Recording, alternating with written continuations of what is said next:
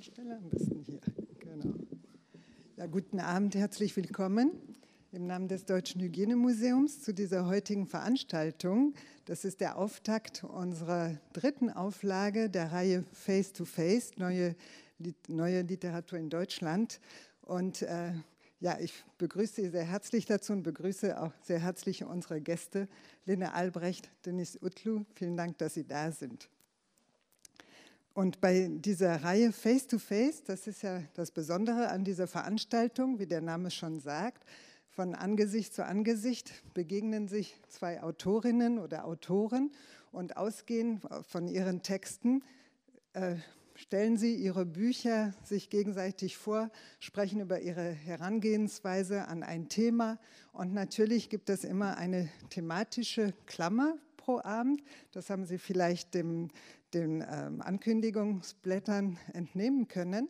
Und heute Abend ist es auch eine besondere Klammer, die sich ergeben hat. Und zwar hier geht es um Freundschaft, auch um Herkunft und tatsächlich um ja, langjährige Bindungen, und die beiden Protagonisten machen sich da wieder auf den Weg zu diesen verlorenen Freundschaften.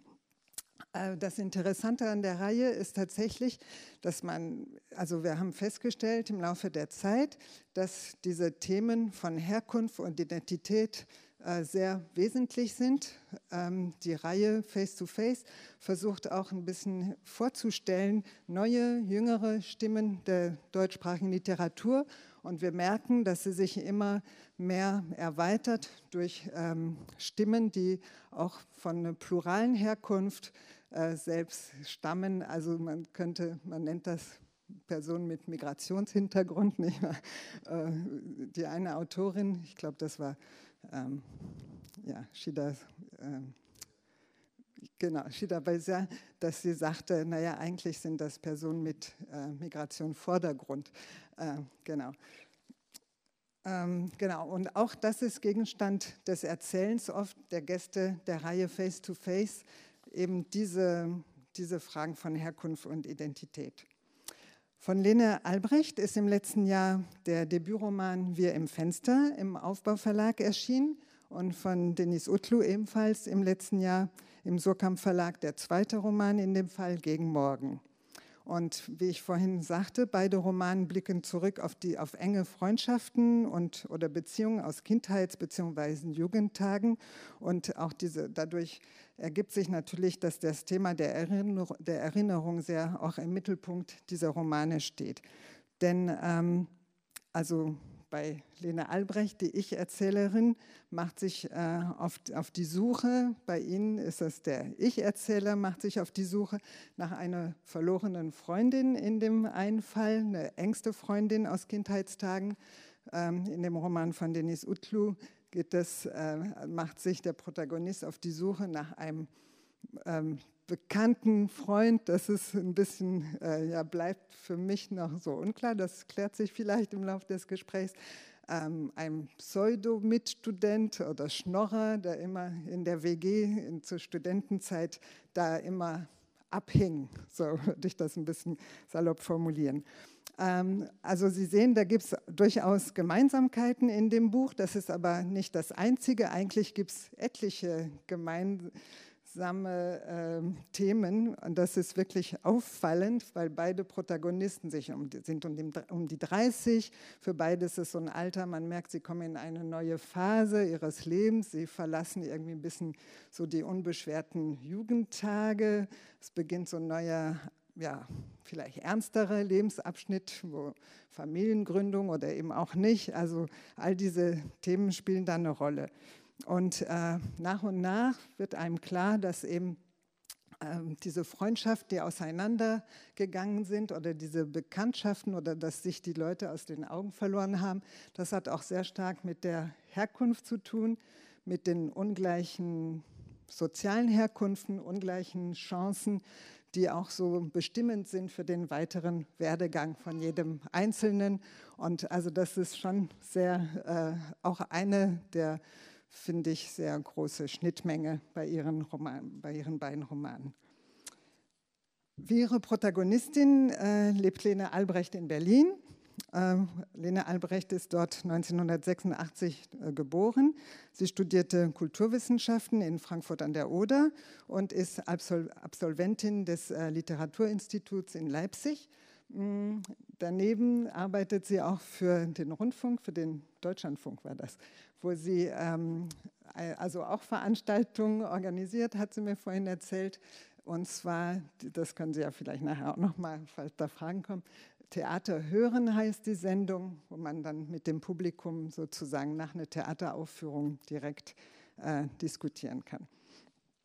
Wo bin ich denn? Genau.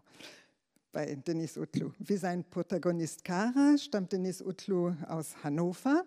Dort ist er 1983 geboren und wie sein Protagonist ist er auch ein studierter Volkswirt und der aber durchaus das geschriebene Wort oder die Literatur, das Denken über Texte vorzieht, also der Volkswirtschaft vorzieht.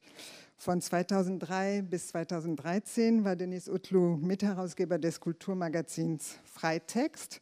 Und ich habe vorhin gesagt, es handelt sich hier um seinen zweiten Roman. Der erste Roman hieß Die Ungehaltenen. Es ist 2014 erschienen und wurde 2015 im Maxim-Gorki-Theater für die Bühne adaptiert. Und in dem ersten Roman geht es um 2 Generationen von türkischen Gastarbeitern in Berlin. Außerdem auch Sie sind journalistisch tätig, beziehungsweise Sie schreiben Kolumnen, besser gesagt. Also es ist schon ein bisschen anders als rein journalistisch, eher publizistisch, genau. Für den Tagesspiegel haben Sie 2 Jahre lang bis letztes Jahr, ich weiß jetzt nicht mehr, offenbar, okay, für die Kolumnen Einträge ins Logbuch geschrieben. Und Denis Utlu schreibt nicht nur Romane, sondern auch Lyrik, Essays, Theaterstücke. Und genau, die Essays sind unter anderem also in den großen überregionalen Zeitungen wie Frankfurter Allgemeinzeitung und Süddeutsche erschienen. Genau. Und Sie sind ein sehr engagiert politischer Autor. So kann man das lesen, wenn man über Sie recherchiert. Und Sie forschen immer wieder für das Deutsche Institut für Menschenrechte. Sie veranstalten auch am Maxim Gorki ebenfalls Veranstaltungen. Die Literaturreihe Prosa der Verhältnisse. Hieß die vorhin anders? Weil hieß sie Gegensätze oder sowas? Gegensätze ist übergeordnet und in Gegensätzen ist die Literaturreihe Prosa der Verhältnisse. Aha, okay, das habe ich dann geklärt. So, das Besondere an unseren beiden Gästen heute Abend ist, dass sie nicht nur das Thema Freundschaft in ihren Büchern verhandeln, sondern auch im echten Leben miteinander befreundet sind. Aber ich glaube, so eine Situation face-to-face hatten sie noch nicht, also zumindest vor Publikum. Insofern, ich wünsche Ihnen und uns einen sehr anregenden Abend. Vielen Dank. Dankeschön. Ja, erstmal schön, dass Sie alle da sind. Ich darf jetzt sozusagen dieses Gespräch eröffnen. Wir haben uns keinen genauen Fahrplan überlegt. Wir werden gucken, wo uns das hinträgt. Ich glaube, was mich sehr gefreut hat oder was sozusagen spannend war zu Beginn, wir haben uns immer mal wieder getroffen. Wir haben eine gemeinsame Freundin, die uns beide die Haare schneidet und spätestens da erfährt man dann immer Neuigkeiten über den anderen. Wir haben uns in Fadimes Hand kennengelernt, genau. Um es zu benennen. Ja, ein Laden, den es leider nicht mehr gibt. Genau.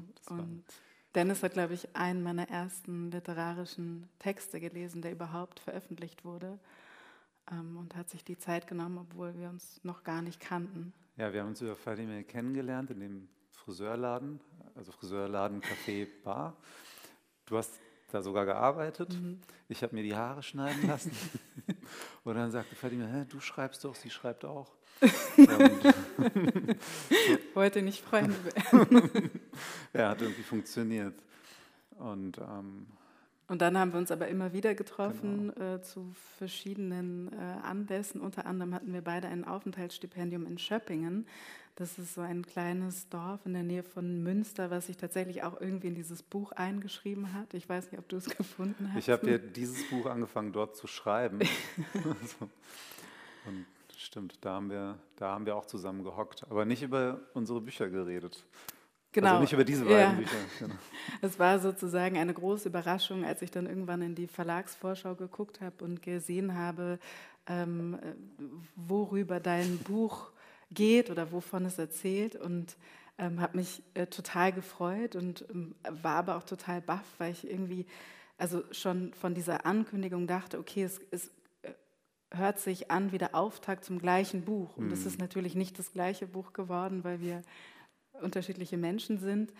Aber nichtsdestotrotz dachte ich, vielleicht ist es schön, mit diesem Anfang auch tatsächlich zu beginnen. Und zwar gehen wir beide von einer Situation aus, also diese Protagonistin oder der Protagonist bei Dennis. Es gibt sozusagen wie so einen Anlass, sich zu erinnern. Und beim Schreiben ist immer so sozusagen, was ist der Erzählimpuls, woraus fange ich an zu erzählen. Und in beiden Fällen ist ja auch diese Freundschaft so eine verdrängte Freundschaft, also nicht etwas, was gerade passiert ist, sondern etwas, was weiter zurückliegt. Und für mich war das immer eine große Frage, okay, wie bringe ich diese verschiedenen Zeiten zusammen? Also es gibt sozusagen die Erinnerung an diese Freundschaft, die im Laufe des Buches immer mehr Konturen annimmt. Und auf der anderen Seite aber die Jetztzeit, die Gegenwart. Und ich finde es total schön, weil es bei dir sehr organisch irgendwie so ineinander fließt. Und bei mir war es, glaube ich, eher immer wieder so ein Überlegen, okay, wie kann ich diese zwei Zeiten zueinander bringen, was aber, glaube ich, beides oder beide Momente vereint, ist, dass quasi diese Protagonisten in einem Moment, wo sie selber in so einem Transit sind, also vor der Familiengründung oder nach der Entscheidung gegen die Familie sozusagen oder die Familiengründung, und beide irgendwie sich so ein bisschen wie in so einem freien Fall befinden. Und in deinem Buch ist es ja tatsächlich so, dass der Ich-Erzähler ein Flugzeug besteigt und dann man kurz denkt, okay, es gibt jetzt einen Flugzeugabsturz, der dann aber nicht eintritt. Und in dem Moment erscheint Ramon, also diese Figur. Und bei mir ist es... Das finde ich ist ja bei dir so wunderbar subtil gelöst. Da ist es einfach eine Bahnfahrt letztlich und dann sitzen da diese beiden Mädchen, die die Protagonistin dann erinnern, ne? Oder anhand derer sich die Protagonistin erinnert und dann in so einen Erinnerungsstrom geht. Also das ist so wundervoll unaufgeregt da auch an der Stelle am Anfang des Romans, und bei mir ist es halt dieser Fastabsturz, wo dann Ramon, also wo er eine Vision von Ramon hat. Ich glaube, was ich mich gefragt habe an der Stelle, also vielleicht an uns beide gerichtet sogar, die Frage, ob man, um sich zu erinnern an eine Person, die man mehr oder weniger fallen gelassen hat, sich selber im Fall befinden muss. Weißt du, was ich meine? Das ist ein schöner Gedanke. Also welchen Zustand braucht es, um so eine Erinnerung überhaupt zuzulassen oder um so etwas überhaupt sehen zu können? Ich habe mich auch gefragt, vielleicht kann man das vorher tatsächlich einfach nicht sehen. Vielleicht hat das was mit diesem Transitzustand zu tun, weil das hat bei mir ganz viel ausgelöst, als du das gerade gesagt hast. Beide sind in dieser Situation des Transits, und das ist ja wirklich auf so vielen verschiedenen Ebenen war. Also einmal im Flugzeug von einem Ort zum anderen, dann in der Bahn von einem Ort zum anderen, dann wirklich auf dem Weg zu einer Familie oder weg von einer Familie. Mein Protagonist Kara landet dann ja sogar ungewollt in der Stadt seiner Geburt und fährt zu seiner Mutter. Ja. Und dann ist es ja auch noch bei dir eigentlich der Beginn eines neuen Lebens auch, weil die Erzählerin ist ja auch schwanger. Und bei mir ist es an der Stelle, wo es im Flugzeug anfängt zu ruckeln, das Hineinsteigern in eine Todeserfahrung. Das heißt, es ist so auf mehreren Ebenen spielt in dieser Anfangsszene bei beiden Büchern dieses im Transit sein eine Rolle. Und eigentlich, das fällt mir jetzt gerade alles auf, spiegelt sich das ja auch im Titel wieder bei dir. Also bei mir gegen Morgen auch, die Zeit zwischen Nacht und Tag. Ist es noch Nacht, ist es schon Tag? Also der Transit letztlich von der einen Zeit zur anderen. Und Fenster ist natürlich auch das, was zwischen dem Außen und dem Innen ist. Und man kann durchschauen. Ne?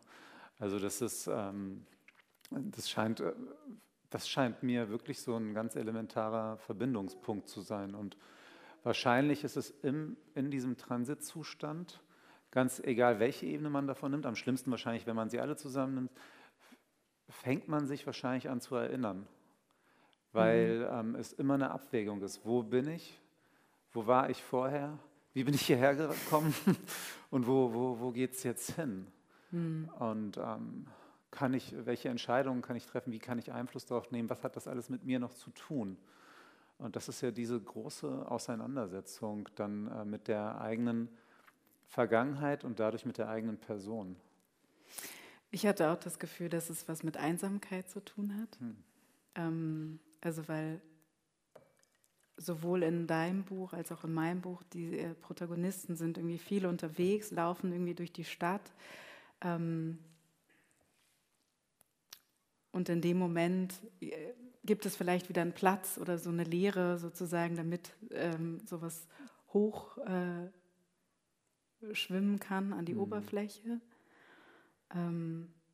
Aber wo du es gerade gesagt hast mit dem Erinnern, ich habe mich auch gefragt, hast du das Gefühl, dass dein Schreibprozess und das Erinnern als Vorgang, hat das Parallelen?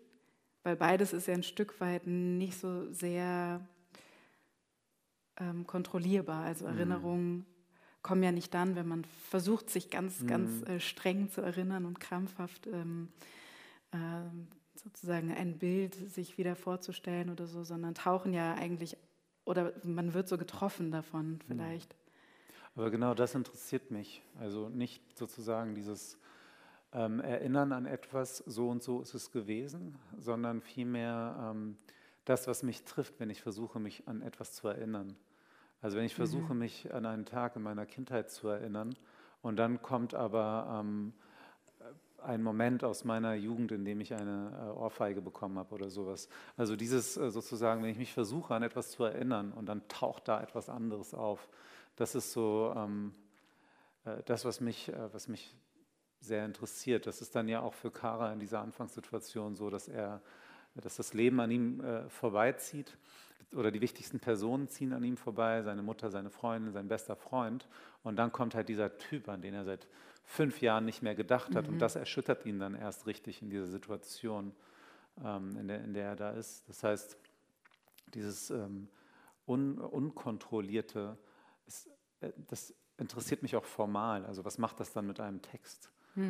Wie geht man dann damit um? Und im Schreibprozess habe ich, glaube ich, versucht, also man muss ja immer versuchen, das zu rekonstruieren. Ne? Ich glaube, ich habe versucht, an solche Situationen ranzukommen und sensibel für sie zu sein. Und wenn sie da sind, dann mit ihnen zu arbeiten. Aber das ist in einem literarischen Text immer so eine Sache, weil es natürlich nicht so richtig die eigene Erinnerung ist. Es ist die Erinnerung der Figur, aber die Vergangenheit der Figur entsteht ja erst während des Schreibens und dann vermischt sich das mit dem eigenen Assoziationsapparat, mit der eigenen Art zu erinnern. Wie war das bei dir? Da ist ja, also es ist ja sozusagen, in deinem Text ist ja wirklich das, was erinnert wird, zunächst sehr stark die Kindheit mit Laila. Ne? Es ist so also da werden verschiedene Passagen oder verschiedene Stellen aus der gemeinsamen Kindheit erzählt. Wie hat das für dich funktioniert? Also ist es auch so assoziativ? Oder was ist es, das dich trifft beim Erinnern? Welche Rolle spielt das Erinnern dann für dich? Also ich habe tatsächlich eigentlich versucht, ein anderes Buch zu schreiben und dann ist dieses Buch dabei entstanden und ich glaube, dass die Form, von der jetzt viele sagen, ah ja, das ist ja keine konventionelle Form für einen Roman, weil es eben keine durchgängig erzählte Handlung gibt, dass diese Form eben dadurch entstanden ist, dass ich mir nicht vorher überlegt habe, ich schreibe jetzt diese Geschichte auf, sondern diese Geschichte ist irgendwie wirklich so bruchstückhaft gekommen. Und ich habe dann im Nachhinein wirklich so viel wie so ein Collageverfahren versucht, die immer wieder neu anzuordnen, plus diese Gegenwart zu schaffen oder mir zu überlegen, okay, wie bewegt sich jemand durch eine Stadt, in der er aufgewachsen ist, die dieser Person aber fremd geworden ist, weil sie natürlich eine andere Stadt ist und sie selber ist auch eine andere Person. Also gibt es auch wie so eine Entfremdung mit der eigenen Stadt oder ein wieder zusammentreffen. Und was ich glaube, was bei mir beim Schreiben sozusagen oder wo Erinnerungen und Schreiben sich treffen, ist, dass viele Dinge ja vielleicht gar nicht so sind, wie man sie erinnert. Oder ich habe mich immer gefragt, also das ist ja eigentlich ein total schmerzhafter Punkt, dass man so viel sich erinnern kann, wie man will, aber sozusagen zu dieser Wahrheit dringt man ja nicht mehr hervor. Vor allem nicht, wenn diese Person, an die man sich erinnern will oder an diese gemeinsame Zeit, wenn diese Person sich so entzieht. Und das ist ja auch in beiden Büchern der Fall, dass es wie so eine Leerstelle gibt, also diese eine Person, die aus dem eigenen Leben verschwunden ist oder verschwindet nach und nach. Und dass man eigentlich alleine diese gemeinsame Geschichte nicht mehr rekonstruieren kann, weil immer das Gegenüber dafür fehlt, sozusagen. Ja, das verbindet sich natürlich auch wieder mit der Einsamkeit. Ne? Du bist dann mit der Erinnerung, mit dem Erinnerungsversuch auch alleine gelassen.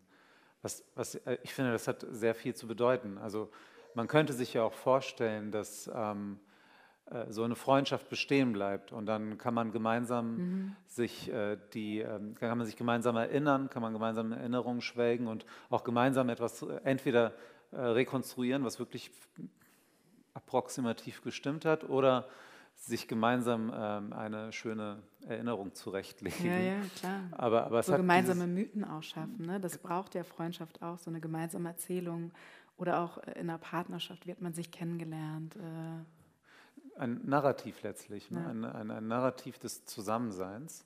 Und wenn das aber fehlt, dann erzeugt das natürlich so ein Gefühl der Einsamkeit auch. Gerade bei dir ist es ja wirklich eine wichtige Freundin der Protagonistin aus der Kindheit. Das ist die beste Freundin, die einen Einfluss auf sie gehabt hat, eine Zeit lang. Und dann ist es auch noch sehr, sehr schlimm auseinandergegangen.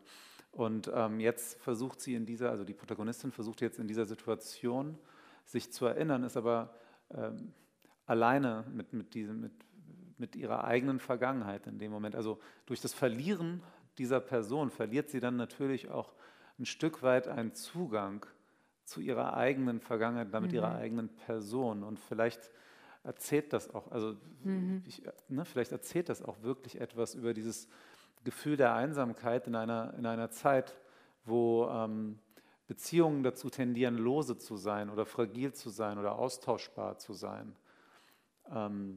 Und das ist sicherlich auch bei mir ein ganz, ganz essentieller Punkt. Also die Frage stellt sich Kara sogar explizit. Er sagt, wie kann es eigentlich sein, dass jemand aus unserem Leben, also zu seinem besten Freund sagte das zu Vince, wie kann das sein, dass jemand aus unserem Leben verschwindet, der jahrelang da war, jahrelang irgendwie dazugehört hat, mit uns seine Tage und Abende und Nächte verbracht hat und der ist dann irgendwann weg und es ist so, als wäre nichts passiert. Ja. Ich würde vorschlagen, vielleicht stellen wir die zwei Freundschaften mal vor in ihrer Gleichheit, aber auch Andersartigkeit. Ich fange einfach mal an mit einem kurzen Text. Also die Protagonistin sitzt in der U-Bahn und hat diese zwei Mädchen gesehen und fängt jetzt an, sich zu erinnern an Laila.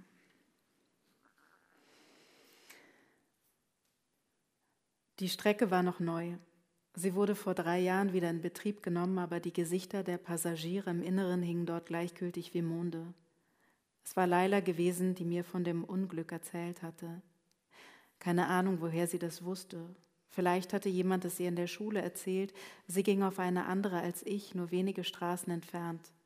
Meine Eltern hatten mich vom Eintritt in die 1. Klasse aufwendig umgemeldet. Offiziell wohnte ich in einem anderen Teil der Stadt, bei einer Frau, die Schulterpolster in ihrer rosa Bluse trug, eine höfliche Dame, die ich nur einmal sah und die mir zu diesem Anlass einen Kirschlutscher mit grünem Stiel geschenkt hatte, der aus Pappe war und sich in meinem Mund schon langsam begonnen hatte aufzulösen, als wir die Wohnung verließen. Wahrscheinlich wurde sie im Gegenzug bezahlt. Damit du nicht mit den ganzen Assis wie mir in einer Klasse festsitzt, sagte Laila einmal, sie lachte darüber. Wir beide, und obwohl Laila kein Assi war, hatte sie natürlich recht. Es hieß, dass in den Grundschulen dieser Gegend kaum Deutsch gesprochen wurde. Immer, wenn sie sich also langweilte, weil es sehr still war, schloss sie ihre Augen, hob leicht das Kinn an und fragte theatralisch, »Hörst du sie?« Und sie meinte damit die Toten vom Gleisdreieck. 20 Stück waren es gewesen. Vor fast 100 Jahren waren hier 2 Züge ineinander gekracht, noch bevor man die Station zum Umsteigebahnhof mit 2 Linien auf getrennten Ebenen ausgebaut hatte, aber nur einer von ihnen war abgestürzt. Es hatte nicht an der Technik gelegen, was nahe lag. Es war menschliches Versagen gewesen. Laila schob diesen Nachsatz immer ungerührt hinterher. Er fiel wie ein Schatten auf die Geschichte. Irgendetwas freute sie diebisch daran. Ich konnte sie hören, die Toten und ihre heiseren Rufe, obwohl ich wusste, dass das unmöglich war. An einem Nachmittag zog Laila dann die golden glänzende Hülle eines Lippenstifts aus ihrer Rocktasche. Sie legte einen Finger an den Mund, um mich zum Schweigen zu bringen, dann malte sie einen Bogen an die Scheibe. »Was machst du?« flüsterte ich. Wir würden dafür Ärger bekommen, Laila mehr als ich, denn ich war ihr Gast, so waren die Regeln, aber für Regeln interessierte sich Laila nicht besonders. Sie antwortete nicht auf meine Frage, zog stattdessen einen zweiten Bogen. Das S hatte die Farbe von Pflaumen. »Jetzt du.« Ich malte das O. Es war schief und gefiel mir nicht besonders, kippte leicht zur Seite weg, die untere Linie verschmierte, als ich versuchte, es zu korrigieren. Aus der Küche hörte man, wie die Großmutter mit einem Rührbesen Eier schlug. Ich dachte nach, zu lange. Laila nahm mir den Lippenstift ab. Sie war immer eine Sekunde schneller, mir einen Schritt voraus, drückte jetzt zu stark auf, die Spitze brach ab, plumpste auf das Fensterbrett. »Siehst du«, sagte ich, und sie lachte darüber. Was soll's? Behutsam führte sie die Spitze ohne Fassung über die rutschige Oberfläche. Ihre Finger färbten sich violett. Ich las laut S-O-S. Laila hatte diese merkwürdigen Ideen und wenn sie sprach, klang ihre Stimme wie eine, die tief in mir selbst verschüttet war. Und jetzt warten wir, sagte sie mit Bestimmtheit. Auf dem Flur waren leise, kurze Schritte zu hören. Ob jemand kommt und uns mitnimmt, führte sie ihren Gedanken fort. Manchmal fürchtete ich mich vor dieser Stimme. Eine Tür ging knarzend auf und gleich darauf wieder zu. Es war nicht unsere. Wohin denn, fragte ich, erleichtert darüber, nicht aufgeflogen zu sein. Zwischen den Fensterscheiben lagen lauter tote Fliegen. Sie hatten die Beinchen nach oben gereckt, lagen verteilt auf dem weißen Lack, auf der Seite oder dem Rücken ganze 5 Stück und glänzten im Licht um die Wette. Wie waren sie dort hineingeraten? Wer hatte sie in Gefangenschaft genommen und was war mit ihren winzigen Seelen passiert? Laila schüttelte den Kopf, als hätte ich nichts verstanden. Ich weiß nicht, irgendwohin, sagte sie. Oder ist das vielleicht wichtig? Ich schwieg und dachte nach über diesen Ort, wie er zu sein hätte, aber es gelang mir nicht. Und so landete ich immer wieder bei den Fliegen, den zarten Linien in ihren Flügeln, die zusammengenommen ein Muster ergaben, ihren grünlich und golden schimmernden Körpern, die vom Tod in die Krümmung gezwungen worden waren. Es war furchtbar anzusehen und es war köstlich. Durch einen der Körper zuckte es, aber ich verstand sofort, dass es nur mein Lidschlag gewesen sein konnte. Die Dinge waren nicht das, was sie vorgaben zu sein. Ich musste die Augen schließen und heimlich bis 5 zählen, ehe ich Laila ansehen konnte, ihr schönes Laila-Gesicht.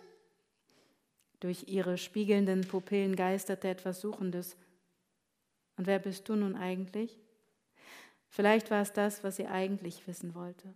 Und so schaute ich zurück durch die Spiegelung in das Schwarze hinein, sagte mir, da steckt also eine Laila drin. Versuchte ich wirklich in sie hineinzugucken? Damals glaubten wir noch an Dinge wie Telepathie. Das funktionierte so. Laila stand von ihrem Stuhl auf, also stand auch ich von meinem Stuhl auf. Laila war im Begriff, ihren Teller abzuschlecken, also fuhr auch ich blitzschnell mit meiner Zunge über die glatte Oberfläche des Porzellans. Laila lachte, ich fiel in das Gelächter mit ein. Laila nickte und ich nickte und nickte und nickte, während Laila schon darüber nachdachte, was er als nächstes tun würde. Manchmal versuchte ich mit aller Kraft, meine eigenen kruden Gedanken zu unterdrücken, nur damit Laila mich nicht dabei ertappte, wie ich an etwas anderes dachte. Und jetzt? Egal wie konzentriert ich überlegte, mir fiel kein Ort ein, an dem ich hätte lieber sein wollen. Und vielleicht war genau das ein Problem. Eine Welt außerhalb dieser schien mir unerhört, auch wenn es mir heute seltsam vorkommt, von damals als der einzig Möglichen auszugehen. Laila rollte genervt die Augen. Was, fragte ich. Das wäre doch gut zu wissen, findest du nicht, sagte sie. Nur um sicher zu sein, meine ich, sicher. Dass man sich auf die anderen Menschen verlassen kann natürlich, und ich antwortete ihr, aber du kannst dich auf mich verlassen, und sie lachte darüber so laut, als hätte ich einen Witz erzählt, den sie nicht verstanden hatte, etwas verlegen, aber ich meinte es ernst und sah sie auf diese Weise fest und durchdringend an. Du Idiotin, sagte ich, da hörte sie auf. Ich weiß, Lynn, na klar, das weiß ich doch. Was wusste sie? Nicht mal ein Jahr verging und wir würden nicht mehr wir selbst sein. Laila würde ihre dämliche Mütze tragen, ich meine Scham. Genau, das ist die Beziehung der Mädchen. Und es fällt mir jetzt gerade auf, dass wir darüber gesprochen haben, also Stichwort Verantwortung sozusagen. Welche Verantwortung trägt man für Freunde, aber vielleicht auch Mitmenschen. Und ich, ja. Und Laila fordert hier ja sogar, dass man sich verlassen kann und zweifelt es gleichzeitig an. Und Lynn verspricht es ihr. Und wir erfahren dann später, oder ich weiß nicht, ist es so, dass es ein falsches Versprechen ist. Ja. Was hat das mit dieser Verantwortung auf sich? Also welche Verantwortung ist möglich, welche nicht? Ich meine, ich stelle das als offene Frage. Ne? Ich habe selber auch nicht so richtig eine Antwort darauf, aber das scheint uns beide auch beschäftigt zu haben in den Texten. Und ich habe das Gefühl, dass in dieser Frage, die Laila da auch stellt, also das ist eigentlich mehr eine Forderung, in dieser Forderung, die sie da stellt,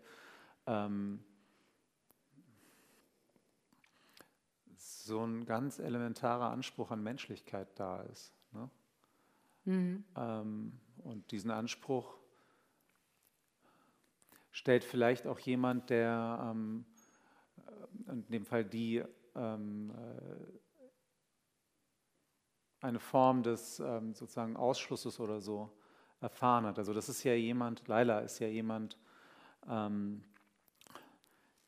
die in gewisser Weise die kann nicht bei ihren Eltern wohnen, ne? Die wohnt dann bei ihrer Freundin, aber so richtig eine Strecke lang in dem Roman ist es auch so, dass es nicht so ganz klar ist, wie willkommen sie auch ist. Also sie hat eigentlich keinen richtigen Ort. Sie hat keinen richtigen, ich meine, Nichtorte spielen auch eine große Rolle in dem Text, aber sie hat eigentlich keinen richtigen Ort, und dass von so jemandem diese Forderung kommt, ist halt schon, also macht es fast zu einer Maxime, ne? Finde ich. Es ist so, dass wenn so jemand sagt, Menschen müssen sich aufeinander verlassen können, das ist das Kriterium, dann ist das was ganz anderes, als wie wenn das jemand sagt, der einen Ort hat, für den die klar ist, wo er oder sie eingeschult wird und wo sozusagen manche Selbstverständlichkeiten einfach von Anfang an bedingungslos da sind. So. Aber trotzdem weiß ich nicht, wie man die Frage nach Verantwortung da beantworten kann. Ich glaube, dass es in beiden Büchern, also sozusagen, wenn es so etwas wie eine Schuld gibt oder ein Versäumnis, dass es genau eben eher ein Versäumnis ist als etwas, was man tut, also was man jemandem antut, indem man wegguckt oder es gar nicht so genau wahrnimmt.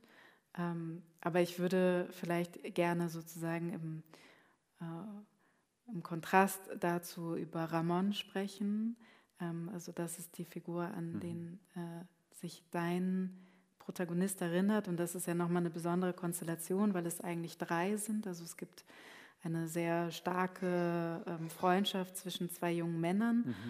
Und dann gibt es Ramon, der immer dabei ist, so ein bisschen wie so ein anhänglicher Hund, der aber auch nicht so total, also ich glaube, ich finde diese Figur so fantastisch, weil ich das Gefühl habe, es wäre total einfach gewesen, aus diesem Ramon so ein Opfer zu machen oder so ein Opfer zu erzählen. Und ich glaube,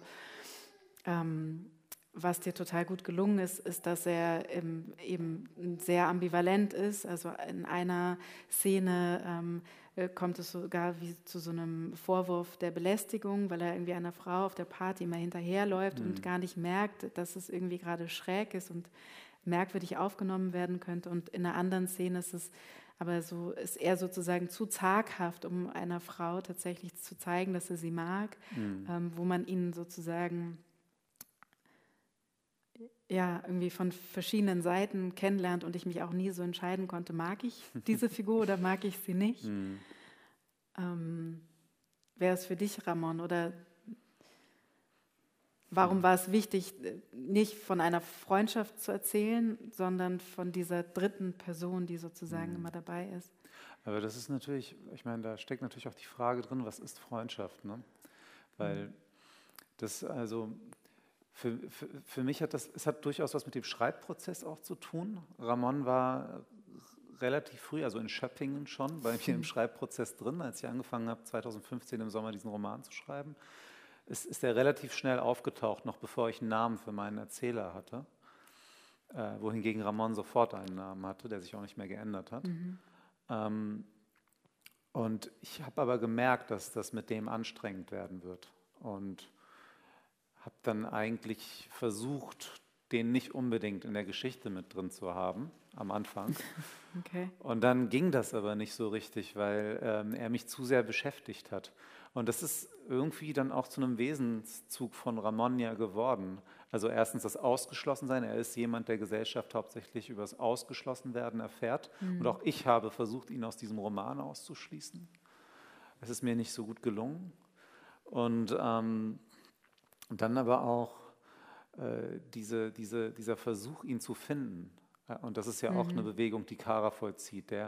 Also während Lynn eher in ihren Erinnerungen nach Laila sucht, es ist für Kara ja beides. Er sucht wirklich heute und hier und jetzt nach Ramon und gleichzeitig in sich nach ihren Begegnungen und ihrem Zusammensein in dieser Zeit, bevor er das erste Mal für so lange verschwunden ist.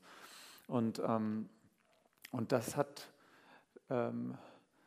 mich interessiert, weil es natürlich diese Verbindung zu jemandem, den man aus der Kindheit kennt, wo man weiß, das ist mein bester Freund, wie das mit Vince und Kara ist, da ist es natürlich sofort nachvollziehbar, dass diese Verbindung etwas zu bedeuten hat. Und auch wenn man sich voneinander entfernt, vielleicht andere Interessen hat, nicht mehr ganz übereinstimmt in den Ideen und Vorstellungen, trotzdem sind da dann diese Verbindungen, die sich vielleicht nicht ganz lösen lassen. Ne? Aber wie ist das mit so jemandem, der nie in den Genuss einer solchen Verbindung gekommen ist? Und das wollte ich, diese Frage stellt sich dann letztlich auch Kara. Und deshalb war Ramon so wichtig. Also in gewisser Weise hat sich Kara und auch ich, wir haben uns an Ramon abgearbeitet und zwar die Frage gestellt, was ist eigentlich eine ehrliche Zwischenmenschlichkeit, ne? Also und da kommt dann für mich eben die Frage nach Freundschaft auch auf. Also ist das ein Freund, Ramon? Nee, der wurde eher geduldet, aber er wurde eben auch geduldet und er hat eben auch jahrelang in dieser WG zwar nicht offiziell gewohnt, aber seine Tage und auch oft seine Nächte verbracht. Ist das dann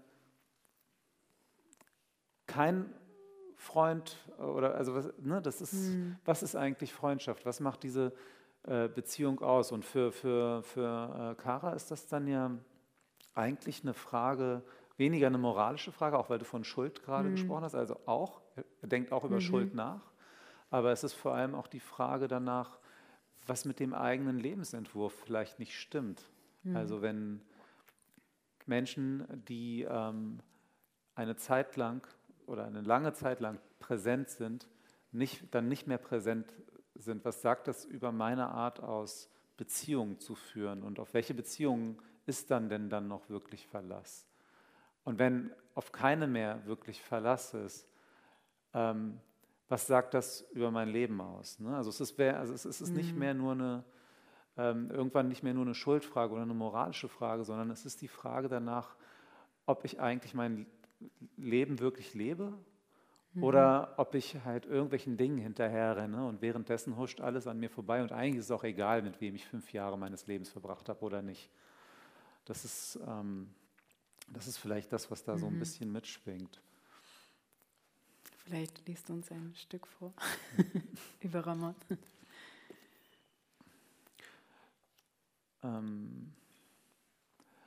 Ja, ich lese die Stelle vor, wo, also Kara hat diese Turbulenzen im Flugzeug und ist dann auf der Suche nach Ramon und dann sucht er ihn auf, bietet ihm das leer gewordene Zimmer in seiner Wohnung an und Ramon nimmt diese Gelegenheit irgendwann auch wahr und liegt vor Karas Haustür zum ersten Mal. Und diese Stelle lese ich jetzt vor. Das ist aus dem zweiten Teil des Romans und das Kapitel heißt Anziehung. Und aus dem Kapitel lese ich jetzt ein paar Seiten vom Anfang vor. Das Licht im Treppenhaus erlischt. Ich lehne mich gegen das Treppengeländer. Eine Stufe über mir liegt Ramon vor der Wohnungstür. Die Dunkelheit gehört den Geräuschen, den zuschlagenden Türen in den Wohnungen der Unbekannten, mit denen ich im selben Haus wohne, den Vögeln auf den Simsen der Hinterhausfenster, dem Bellen eines Hundes, dem fernen Klingen eines Telefons. Von Ramon gehen keine Geräusche aus. Es ist umgekehrt, er löscht sie. Etwas, das fällt, wenn er in der Nähe ist, fällt nahezu ohne Laut. Nicht, weil es keine Geräusche verursacht, sondern weil sie in Ramon verschwinden. Niemand weiß, welches Schicksal den Geräuschen widerfährt, die in Ramon verschwunden sind. Klingen sie in ihm weiter oder verstummen sie? Ich schaue zu dem Hügel vor meiner Wohnungstür. Von der Dunkelheit der Etage hebt er sich kaum ab. Ramon ist nicht Klang, Ramon ist eine Verstummung. Ramon, meine Stimme hallt im Treppenhaus. Ramon, sage ich noch einmal. Endlich bewegt sich seine Daunenjacke. Seit wann bist du hier, gähnt er. Ich gehe einen Schritt nach oben und reiche ihm die Hand. In meiner Wohnung bellen die Hunde. Sie laufen auf Ramon zu, springen ihn an, hecheln, schnüffeln. Ramon streicht ihn über die Köpfe, während er sich umsieht im Flur und in die Richtung von Vince Zimmer schmult. Als er in die Küche geht, laufen die Hunde ihm nach. Er nimmt sich ein Glas vom Geschirrständer, füllt es mit Leitungswasser und lässt sich in den Korbstuhl am Küchentisch fallen. Ich habe nur Blumenkohl, sage ich, und der ist vielleicht schon schlecht. Ich koche Blumenkohl, der zerschnitten aussieht wie eine Gehirnhälfte. Wir teilen ihn auf zwischen uns und den Hunden, essen gemeinsam. Die Hunde auf dem Boden wie am Tisch. Ramons Blick fällt auf das neue Zitatenhandbuch, das unter einem Blumentopf auf der Waschmaschine liegt. Es ist seins. Er hat es hier gelassen und zwar genau dort auf der Waschmaschine. Du siehst, sage ich, es hat sich nicht viel verändert.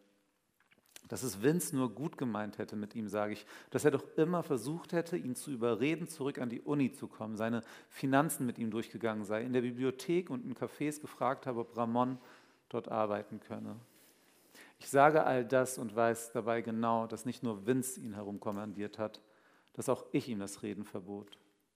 Auf einer Feier bei uns zu Hause, auf der Ramon einer Freundin von Nadja durch alle Räume gefolgt war und nicht aufgehört hatte, sie zu fragen, ob sie sich mit dem Kosmos auskenne und sich schon einmal die Frage gestellt hätte, wie die Kernphysik uns linguistisch befreien könne.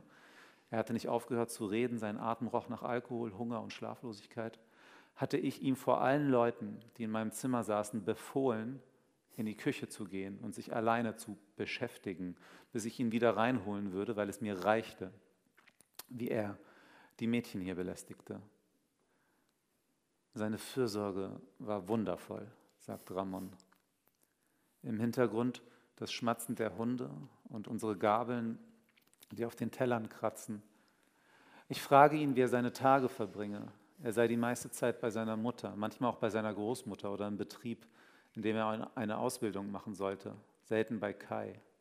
Der Kai, frage ich, den er seit der Grundschule kenne, aus der Nachbarschaft, der einzige Freund aus Ramons Kindheit und Jugend, soweit ich weiß, obwohl Ramon das Wort Freund bezogen auf Kai nie verwendet hatte. Dieses Wort war Vince und mir vorbehalten.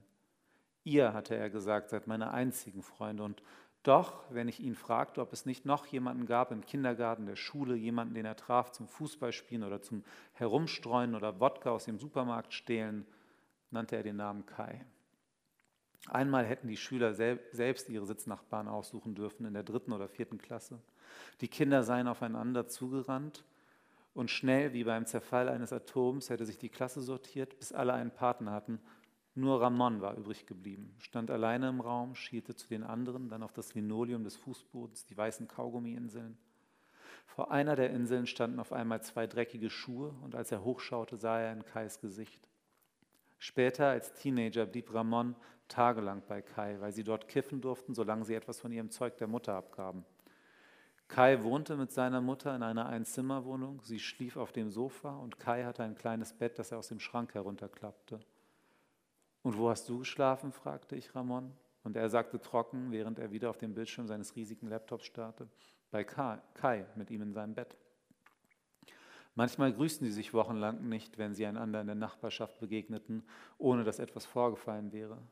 Dann teilten sie sich wieder für Tage oder Wochen ein Bett. Teilten sie sich auch eine Decke. Dann gab es die Nächte mit Albträumen, die Stunden gegen Morgen, in denen sich der Atem eines anderen Menschen anfühlt, wie die letzte Verbindung in diese Welt. In einer solchen Nacht, stelle ich mir vor, streckt sich Ramon Kai, mehr schlafend als wach, streckt sich Ramon nach Kai, mehr schlafend als wach, und zieht ihn zu sich heran. Der heiße Atem im Gesicht, die Augen, die sich öffnen, für den Bruchteil einer Sekunde Verunsicherung, wo er ist. Freischwebende Körper im aufgebrochenen Raum. In der Dunkelheit das Weiß der Augäpfel, verschwommen die Brauen, der immer heißere Atem und das Herz, das in die Brust des anderen schlägt. Jede Berührung woanders spürbar, zwischen Magen und Milz, in den Fußknöcheln. Ramons Hand, die in die schweißnassen Haare von Kai fährt. Ich stelle unsere Teller ins Spülbecken, setze den Wasserkocher auf für Tee. Die Hunde folgen mir mit wedelnden Schwänzen vom Tisch zur Spüle, von der Spüle zum Wasserkocher. Ich rede schnell und viel, meine Stimme klingt unbekannt, ich habe sie selbst lange nicht mehr gehört. Ich sage, dass hier noch so vieles an ihn erinnere, nicht nur die Alben von Alicia Keys und Rihanna, da seien sicher auch noch andere Bücher und CDs. Im Flur liege immer noch ein Foto von ihm und mir im großen Hörsaal 101 mit der Holztäfelung im Hintergrund. Ich gieße den Tee in Tassen und stelle sie auf den Tisch. Ramon starrt mich an. Was ist los? Frage ich. Nichts, ich höre dir zu. Er redet langsam, sitzt ruhig da und wenn er nach der Tasse greift, bewegt er den Arm wie eine Schnecke, die ihre Fühler ausstreckt. Im Kontrast zu seiner Langsamkeit spüre ich mein Herz rasen, bemerke ich, wie laut ich gesprochen habe. Jetzt ist es still und wir trinken Tee, aber die Stille ist eine andere als sonst hier zwischen diesen Wänden, eine, nach dem gesprochen wurde. Ich frage Ramon, ob er manchmal noch zu den Konzerten auf dem Schiff gehe. Lange her, sagt er, und ich rufe, wieder bemerke ich, wie unkontrolliert meine Stimme ist, los, lass uns dahin. Während Ramon den Kopf von einem der Hunde tätschelt, sind seine Tränensäcke so dunkel, dass ich jeden Moment darin verschwinden könnte. Danke.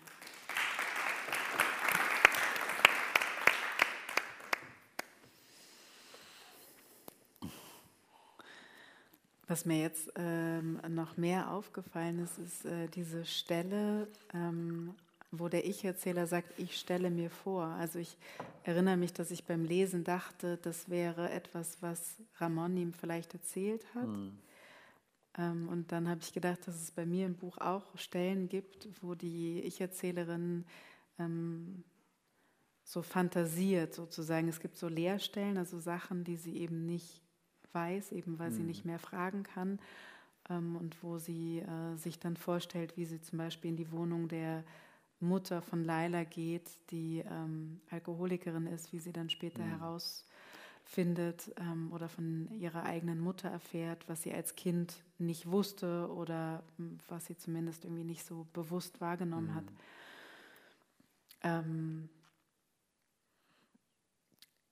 Und ich habe das Gefühl, dass er auch so wie so eine Poetik ist, dass eigentlich vieles in der Schwebe bleibt bei dir. Also vielleicht noch krasser, dass man eigentlich die Zeiten nicht mehr auseinanderhalten kann. Alles verschwimmt.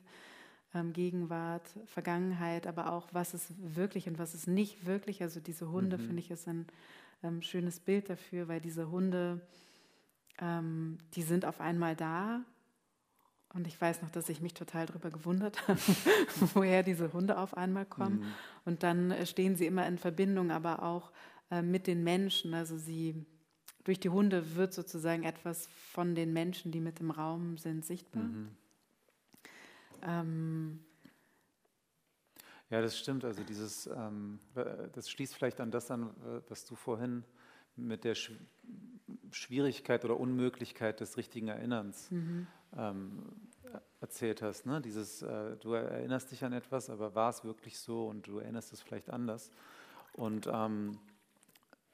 deshalb auch ich stelle mir vor. Also wahrscheinlich, es ist nicht auch an dieser Stelle nicht nur eine reine Fantasie. Ramon hat ihm schon etwas erzählt. Er weiß ja von diesem Kai und irgendwas hat ihm Ramon erzählt.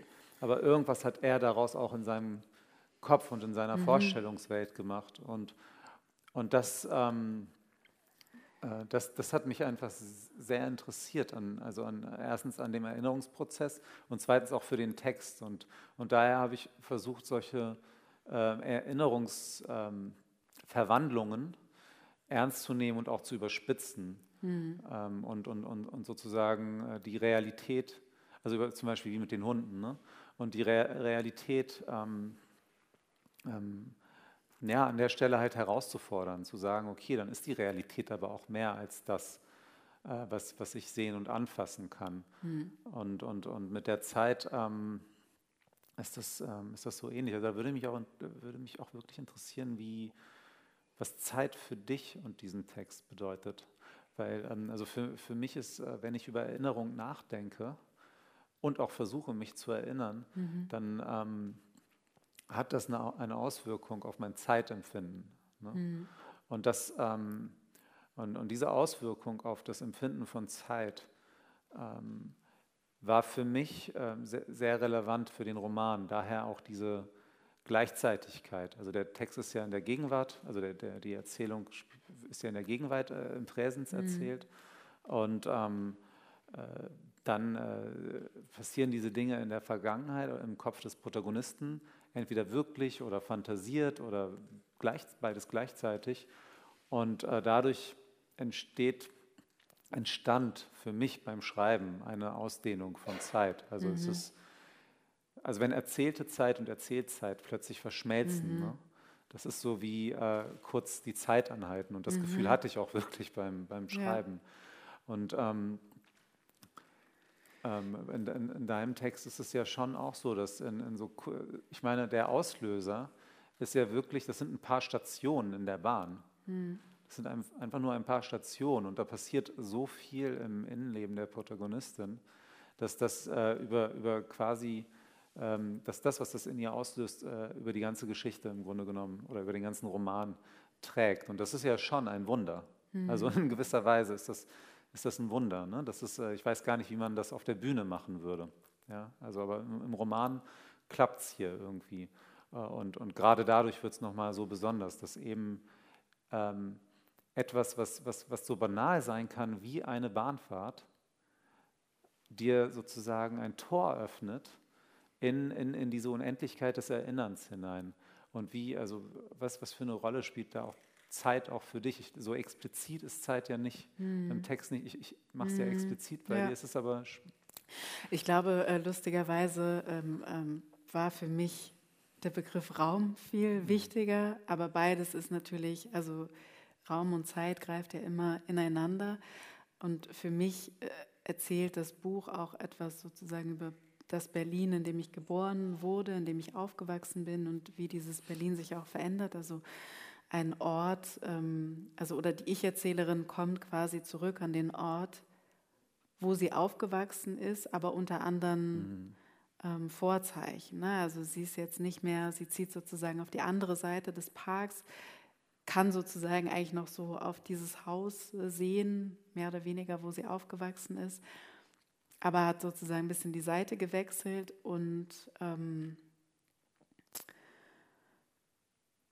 ich glaube, darüber habe ich mehr versucht, sozusagen über dieses Kreisen in diesem Raum und auch sozusagen einfach diese Bewegung mitzumachen. Man macht ja keine großen Bewegungen alltäglich. Also man geht zur Arbeit, man geht wieder zurück, man geht zur Bibliothek, man geht wieder zurück, man, weiß ich nicht, sie zieht ja dann auch findet irgendwie ein altes Foto oder so. Und ich glaube, tatsächlich waren das dann mehr wie so Auslösermomente oder dass man immer in jeder Person, die man trifft, vielleicht ja auch ein Stück weit diese Person wiedererkennt, also in einer Geste oder in einer Art zu sprechen. Was ich gerade noch sagen wollte oder fragen wollte, was ich total spannend fand an deinem Text, ist, dass es auch so einen Moment der Spiegelung gibt. Also einen Moment, glaube ich, wo der Ich-Erzähler Kara sich in Ramon sieht und dann auch Vince sieht. Und das ist ja auch für mein Buch total wichtig, dass es immer wieder so einen Abgleich gibt, irgendwie, dass man sich im anderen erkennt, aber dass man ja nicht der andere ist. Und was ich gerade sagen wollte über dieses Vorstellen und in der Schwebe lassen und so weiter, ich glaube, dass ich auch eine große Schwierigkeit damit hatte, jemanden so festzuschreiben. Oder ich glaube, dass es ja vielleicht fast dann auch schon so eine politische Frage, wie schreibt man über Menschen, die eben, weiß nicht, in Hellersdorf aufgewachsen sind oder so mit einer Realität, die man nicht kennt. Oder mit einer Mutter, die Alkoholikerin ist oder so. Das hat mich schon vor die Frage gestellt, wie kann ich davon erzählen? Und ich habe das Gefühl gehabt, okay, ich kann nicht aus dieser Person heraus erzählen, ich kann sozusagen nur als die Person erzählen, die das bezeugt oder bezeugen müsste. Und trotzdem, ja, war da, glaube ich, so eine große Scheu zu sagen, genau das und das ist genau so passiert, sondern es gibt eben nur diesen Resonanzraum in sich selbst, das, was man sich vielleicht vorstellen kann. Weißt du, was ich meine? Ja, ich kann da total dran anschließen, weil das für mich natürlich letztlich auch nicht anders war mit Ramon. Also ich hätte die Geschichte nicht völlig ausgeschlossen. Ich hätte auf keinen Fall diese Geschichte aus der Perspektive von Ramon erzählen können, weil ich dann ganz viel, vielleicht stimmt das ja alles nicht. Also auch das, was wir sozusagen über Ramons Mutter erfahren wir eigentlich nur darüber, was Ramon Kara erzählt hat, der es wiederum für sich zusammenfasst. Ne? Und auf diesem Weg kann sozusagen Ramons Wahrnehmung verzerrt sein, dann kann das, was Kara verstanden hat von dem, was Ramon erzählt, kann und ist mit Sicherheit verzerrt. Und dann, wie es Kara versucht zu erinnern, sich wachzurufen und sich selbst zu erzählen, auch da ist wieder ein ewig weiter Weg. Ne? Das heißt, eigentlich ist es völlig ausgeschlossen, dass die Geschichte genau so ist, wie Kara sie erzählt. Und das hängt natürlich auch erstmal mit dieser Herausforderung zusammen, die du gerade beschrieben hast. Ich glaube, wir leben auch nicht mehr in einer Zeit, wo du einfach alles behaupten kannst und darfst. Also das haben die Romane im 19. Jahrhundert ja schon gemacht. Ne? Da kann Stendhal hat kein Problem damit, aus der Perspektive eines Bauern 500 Seiten zu schreiben. Aber das ist für mich und vielleicht auch für dich und vielleicht auch in unserer Zeit eigentlich so nicht mehr möglich. Also ich empfinde es zumindest als nicht mehr möglich. Aber trotzdem will ich diese Geschichten erzählen. Und die Frage ist jetzt, wie erzähle ich sie? Und das geschieht über die eigene Positionierung dazu. Aber dadurch bleibt auch vieles natürlich zunächst automatisch in der Schwebe. Und dann ist die Frage, was mache ich damit? Das kann ich blöd finden oder ich kann gerade da drin eine ästhetische Herausforderung sehen und das mögen und Freude daran haben, ne? Und dann eben von einem Fenster sprechen oder von dieser Stunde zwischen Tag und Nacht. Übrigens auch super interessant, beziehungsweise bei mir ein Aha-Effekt gerade, dass du sagst, für dich war, hast das Ganze eher vom Raum her gedacht, weil ich habe das Ganze wirklich eher von der Zeit her gedacht. Und das spiegelt sich auch in den Titeln wieder, finde ich. Also ein Fenster ist etwas, was in einem Raum steht und gegen Morgen bezeichnet die Stunde. Und eigentlich fällt mir jetzt gerade auf, der Versuch, aus verschiedenen Richtungen, einmal aus der Raumrichtung und dann aus der Zeitrichtung, sozusagen an diesen Ort zu kommen, wo sich beides trifft, Raum und Zeit. Was ich total gerne mochte, war dieses Bild bei dir von diesem Schuppen auf dem Dach. Also da haben wir jetzt noch gar nicht drüber gesprochen, aber es gibt am Ende von deinem Buch einen Terroranschlag in Paris. Man weiß nicht, inwiefern Ramon daran beteiligt ist. Auf jeden Fall ist der Ich-Erzähler da und Ramon ist da. Und irgendwann waren sie schon mal gemeinsam da und da hat Ramon ihnen diesen Schuppen auf dem Dach gezeigt, der sozusagen vergessen wurde. Also alles in Paris, jeder Quadratzentimeter ist sozusagen verkauft, aber dieser Schuppen wurde irgendwie vergessen und das ist so ein total schönes Bild für mich. Auch für Ramon, der irgendwie sozusagen Teil des Ganzen ist, aber irgendwie nicht dabei oder so. Stimmt. Und da ist dann auch wieder Raum. Ja. Könntest du noch was über diesen Aspekt des Verrats sagen? Weil das ist schon etwas, also es ist ja schon, ich weiß nicht, ob man es Verrat nennen kann, darf, sollte, aber dieser Bruch der Freundschaft ist etwas in deinem Text, ist etwas, was mir wehgetan hat, ne, beim Lesen. Und vielleicht ist es ist ganz sicher auch ein Schmerzpunkt der Erzählerin.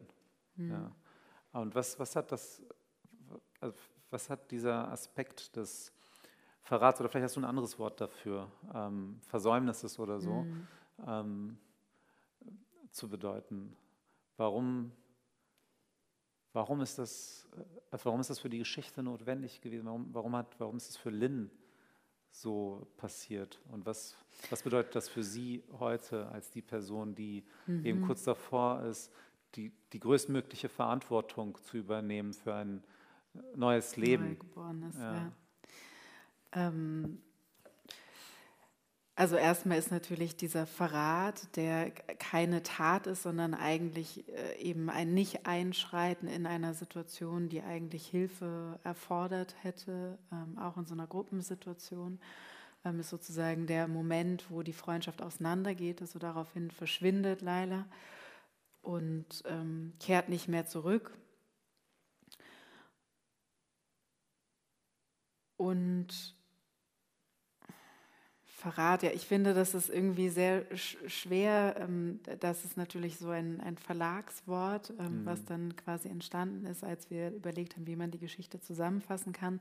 Ich finde es ein Stück weit irreführend, weil ich das Gefühl habe, dass es sozusagen, es zeichnet die Risse nach in einer Beziehung, die auseinandergeht und am Ende gibt es sozusagen nochmal so einen Knall, aber eigentlich ist ja das Schmerzhafte, dass eigentlich beide gar nicht so sehr wollen, dass die Beziehung auseinandergeht. Also das ist mein Eindruck beim Schreiben gewesen. Diese zwei Figuren kommen sich vielleicht irgendwann zu nah und dann ist es nicht mehr aushaltbar, auch für die Ich-Erzählerin in so einer Hierarchie. Also wie man in der einen Stelle gehört hat, gibt es auch so eine Asymmetrie in der Beziehung, wer mehr zu sagen hat als der andere und in dem Moment ist sozusagen dieser Verrat die Möglichkeit, auch aus dieser Beziehung zu flüchten, ohne sich vielleicht ganz offensiv mit der anderen Person auseinanderzusetzen. Und dann ist es für mich auch, also nochmal besonders eine Geschichte irgendwie über zwei Mädchen, die gemeinsam aufwachsen und in einer Phase, in der Sexualität mehr und mehr eine Rolle spielt, also in der sie quasi als Mädchen gesehen und wahrgenommen werden, auch wie so eine Kränkung erfahren. Also auch die Ich-Erzählerin erfährt so eine Kränkung. Laila will ihr eigentlich helfen, aber in dem Moment, wo jemand zu Hilfe kommt, wird sozusagen erst die Schwäche offenbar. Also sozusagen wird eigentlich, also vielleicht ist dieses Bezeugen dann wie so umgekehrt, also dass erst in dem Moment, wo jemand sieht und sozusagen Einspruch einhebt und sagt, hier geschieht ein Unrecht, wird es sozusagen gar nicht so aushaltbar. Also genau, und ich glaube, das ist vielleicht für mich der größere Bruch und dann ist die andere Situation eigentlich nur noch der logische Schritt sozusagen, sich von der anderen Person so loszusagen. Und dann sehen sie sich ja schon noch einmal, ne? Es gibt ja diesen einen Blick durch die Glastür da. Genau, die Protagonistin legt einen Brand in dem Keller, wo Laila sozusagen verletzt wurde von einer Gruppe von Menschen und rächt sich wieder an dem Ort, weil sie sich an den Personen nicht rächen kann. Und dann bricht sie auf und sucht sozusagen Laila nochmal auf in dem Geschäft ihrer Mutter und sieht sie da auch. Und es gibt so einen Moment, wo sie das Gefühl hat, Laila guckt sie an, es gibt ein Erkennen, aber sie schaut sofort wieder weg und damit ist eigentlich klar, okay, diese Beziehung ist nicht mehr möglich.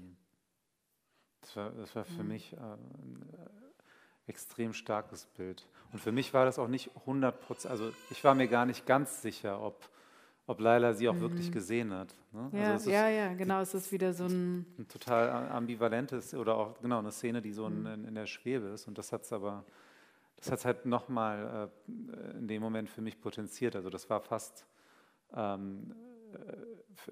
mich nochmal fast ein schmerzhafteres Bild als die Situation, in der Lynn leider nicht zur Hilfe kommt. Vielleicht lese ich noch ein Stück vor.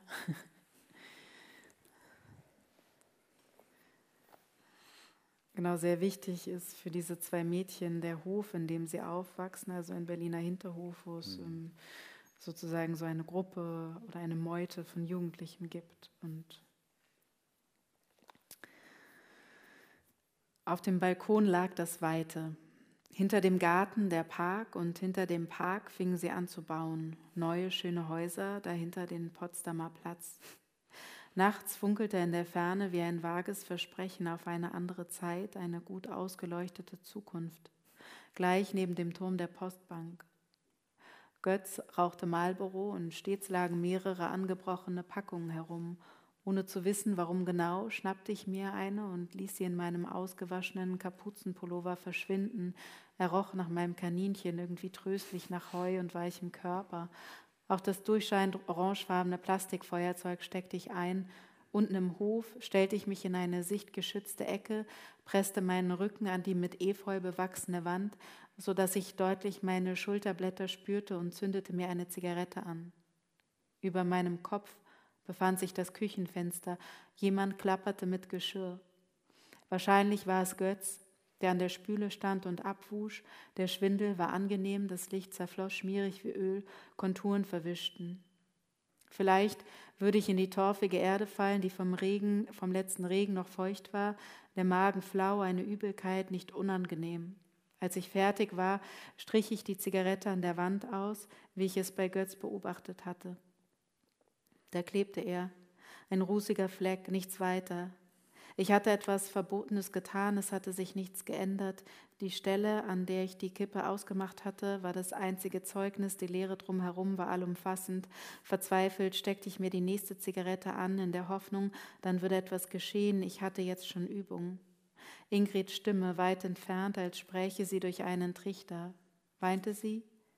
Ich halte das nicht mehr aus. Ich wusste nicht, wer von beiden sprach, Ingrid oder Götz, oder in Wirklichkeit ich selbst, steckte mir die dritte Zigarette an, ohne nachzudenken. Ich halte das nicht mehr aus.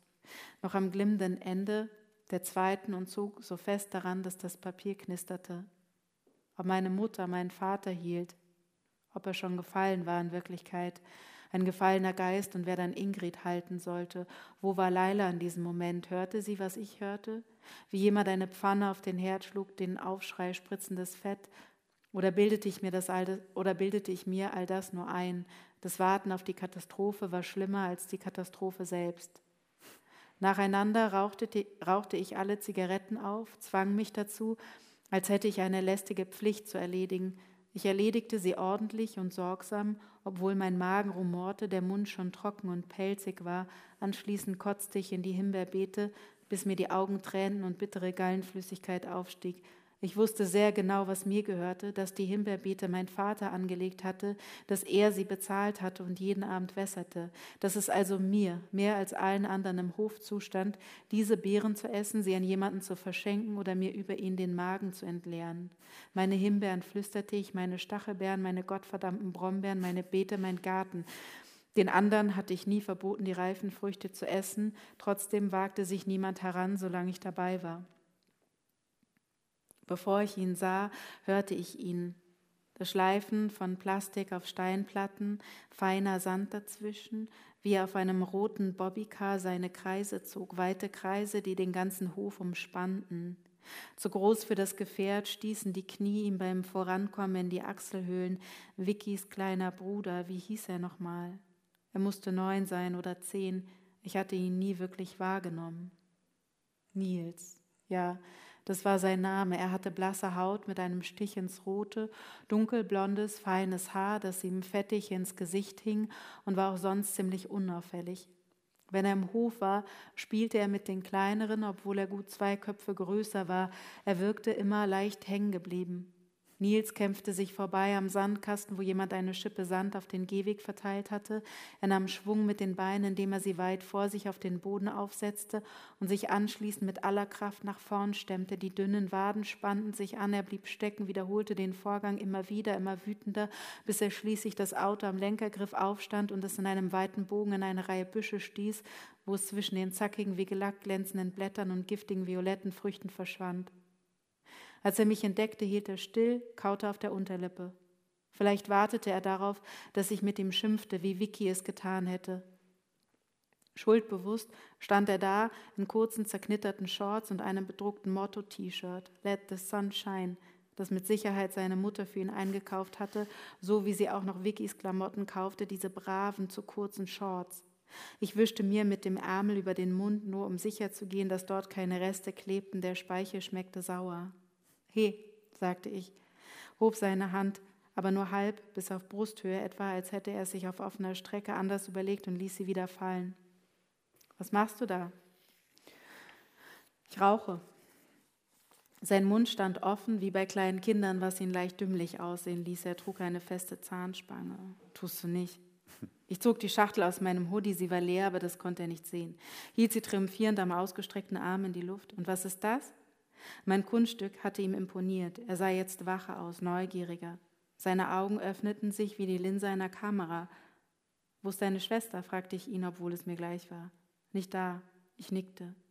»Dann, ich habe auch schon mal eine geraucht.« »Sag bloß.« Ich hob eine Augenbraue, stemmte die Hände in die Hüften und machte einen Schritt auf ihn zu. Ich wusste, er log. Sein Gesichtsausdruck wechselte. Er hatte nervös gerötete Ohren und starrte auf etwas. Es dauerte, bis ich verstand, wohin. Es erschreckte mich, hauptsächlich aber amüsierte es mich. Mit dem nächsten Atemzug reckte ich meinen Anfängerbusen noch ein Stück weiter nach vorn. »Ist dir nicht langweilig, Nils?« Er zuckte die Schultern, kratzte sich mit dem rechten Fuß die linke Wade. Als ich einen Schritt auf ihn zumachte, wich er zurück. Dieses Gefühl war neu, es war gut. An seinem Hals kroch ein hektisches Rot hoch. Ich starrte so ausgiebig dorthin, bis er seine Hand an die Stelle legte, sich verlegen rieb. Ich musste ein Lachen unterdrücken, sein Pony fiel ihm ins Gesicht, er bedeckte schon seine Augen, so lange hatte ihm niemand die Haare geschnitten. Im Kinderladen hatte es einen Jungen gegeben, 2 oder 3 Jahre jünger als ich, der aufheulte, wenn ich ihn mit einer bestimmten Grimasse ansah. Seinen Namen hatte ich vergessen, nicht aber die Tatsache, dass ich schlichtweg nicht mehr damit aufhören konnte, diese Grimasse für ihn zu ziehen, wenn niemand hinsah. »Hast du eigentlich eine kleine Freundin, Nils?« Seine Augen weiteten sich erschrocken, er senkte den Kopf, sah auf den Weg zwischen uns, meine Fußspitzen, die in gestreiften Espadrilles steckten. »Dafür bin ich doch noch zu jung«, murmelte er. Ich lachte. »Ach so?« Es war ein gemeines Lachen, das mich selbst kurz aufhorchen ließ. Warum machte mir das hier solchen Spaß? Ohne ihn anzusehen, spürte ich, wie Nils nach Fluchtwegen Ausschau hielt, ein schockstarres Tier, das aus seinem Bau lugt. »Hey Nils«, ich machte noch einen Schritt auf ihn zu. »Willst du mal anfassen?« Mit der linken Hand knetete er seinen speckigen Kinderarm durch, vom Musikantenknochen hinunter bis zum Handgelenk. Er hatte verstanden, was ich meinte. Eine Taube landete im Sandkasten.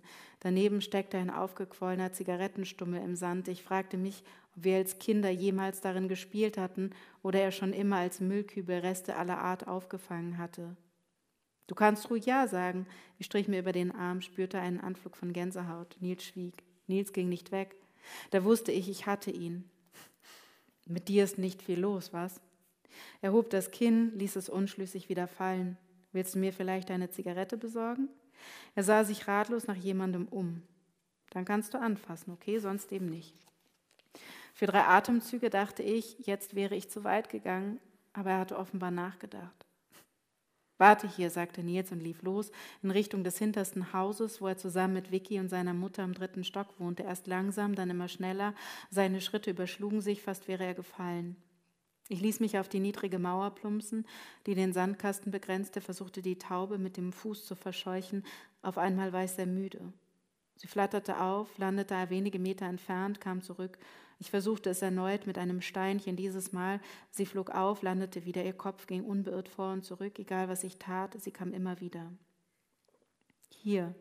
Nils öffnete seine kleinen, dreckigen Hände und präsentierte die Ausbeute seiner Tour. 3 Zigaretten und ein kleines Fläschchen mit klarem Inhalt, der scharf im Rachen brannte und anschließend ein angenehmes Kribbeln zurückließ.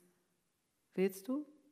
Ich hielt Nils die brennende Zigarette hin, er zögerte, nahm sie ungeschickt zwischen die Lippen, als wollte er sie am liebsten sofort wieder ausspucken. Es sah so grundfalsch aus, dass ich sie ihm schnell wieder abnahm. Das ist nichts für dich, sagte ich, dafür bist du noch zu klein. Er wehrte sich nicht, scharrte mit den Füßen im Sand, seine Turnschuhe waren eine billige Fälschung mit 4 Streifen anstatt 3. So dicht neben mir konnte ich seinen Schweiß riechen, ich wusste, er wartete und fühlte mich furchtbar. Ich muss jetzt gehen, sagte ich, drückte die Kippe im Sand aus, stand auf. Ein kurzer Schwindel ließ mich schwanken. Schon? Fragte Nils und blinzelte gegen die Helligkeit an, die Sonne, die wie etwas Unwirkliches über uns schwebte. Ja, tut mir leid. Dabei klopfte ich Sand von meinem Hintern. Hat Spaß gemacht, sagte er, und als ich ihn fragend ansah, wir können ja bald wieder spielen, wenn du willst. Da begriff ich, dass es ihm nicht um meine Brüste, sondern um seine Einsamkeit ging. Er wollte einen Gefährten, mich zur Komplizin. Bestimmt. Ich nickte. Tschüss, Nils. Tschüss. In der Wohnung angekommen, lief ich auf den Balkon und spähte hinunter. Ich musste um die Ecke sehen, mir den Hals verdrehen, um ihn ins Blickfeld zu bekommen. Da saß er, immer noch am selben Ort, zwischen der leuchtend grünen Schippe und den verwachsenen Büschen, seltsam gekrümmt und wirkte winzig.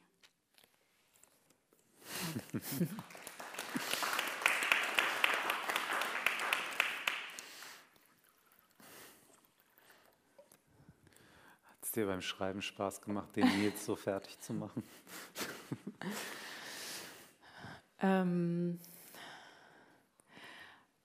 Ja, also ich meine, tatsächlich ist es ja, dass man sozusagen auch sein eigenes Ekel rauslassen kann.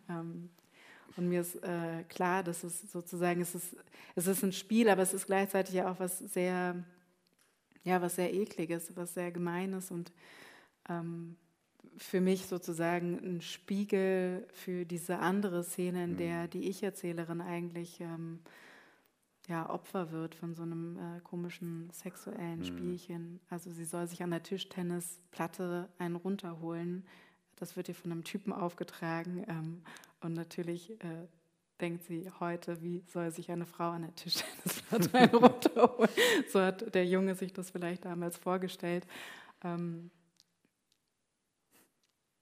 Genau, aber ich glaube, ähnlich wie der Kinder-Ich-Erzählerin in dem Buch hat es mir beim Schreiben natürlich auch ein Stück weit Spaß gemacht. Ja. Sie zu sehen. Aber sie ist dann ja auch enttäuscht, ne, zum Schluss. Also, dass er gar nicht, dass er nicht anfassen wollte. Oder er wollte schon, aber dass es ihm nicht um die Brüste ging. Mhm. Ja, ich glaube, das ist sozusagen die Frage, was für eine Wahl hast du, wenn du merkst, du wirst sozusagen, oder die Blicke, die dich treffen, entwickeln eine unglaubliche Macht, weil sie sozusagen dich degradieren zum Objekt. Also in dieser Gegend, wo die Ich-Erzählerin aufwächst, ist auch der Strich, Das heißt, sie läuft eigentlich tagtäglich an diesen Prostituierten vorbei und bekommt so ein Bewusstsein dafür, was es vielleicht bedeutet, als Frau in einer Gesellschaft zu sein oder sich zu bewegen, oder wird auch selber dann sozusagen so angepfiffen, als sie mit Laila da langläuft. Und die Frage ist, okay, was macht man dann mit so einer Erkenntnis? Das ist ja wie so ein Ausprobieren von Möglichkeiten. Also was passiert, wenn ich den Spieß umdrehe, oder was passiert, wenn ich mich anbiete, was passiert, wenn ich mich dem total versage, also so. Ich meine, was so für mich auch faszinierend an der Szene ist, dass sie Nils ja so überlegen zu sein scheint, aber im Grunde genommen in dieser Überlegenheit selber so hadert, so mit sich hadert. Und das erzeugt halt diese unglaubliche Spannung in dem Moment.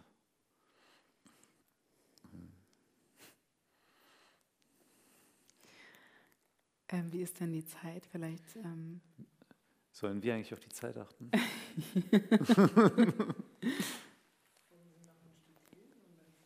Ja, genau. Vielleicht liest du noch ein Stück und dann öffnen wir die Runde. Okay.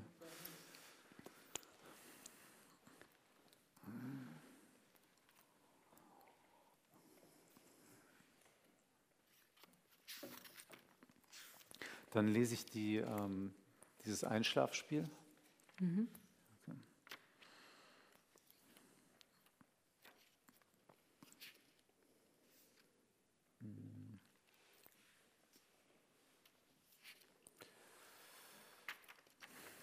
Okay.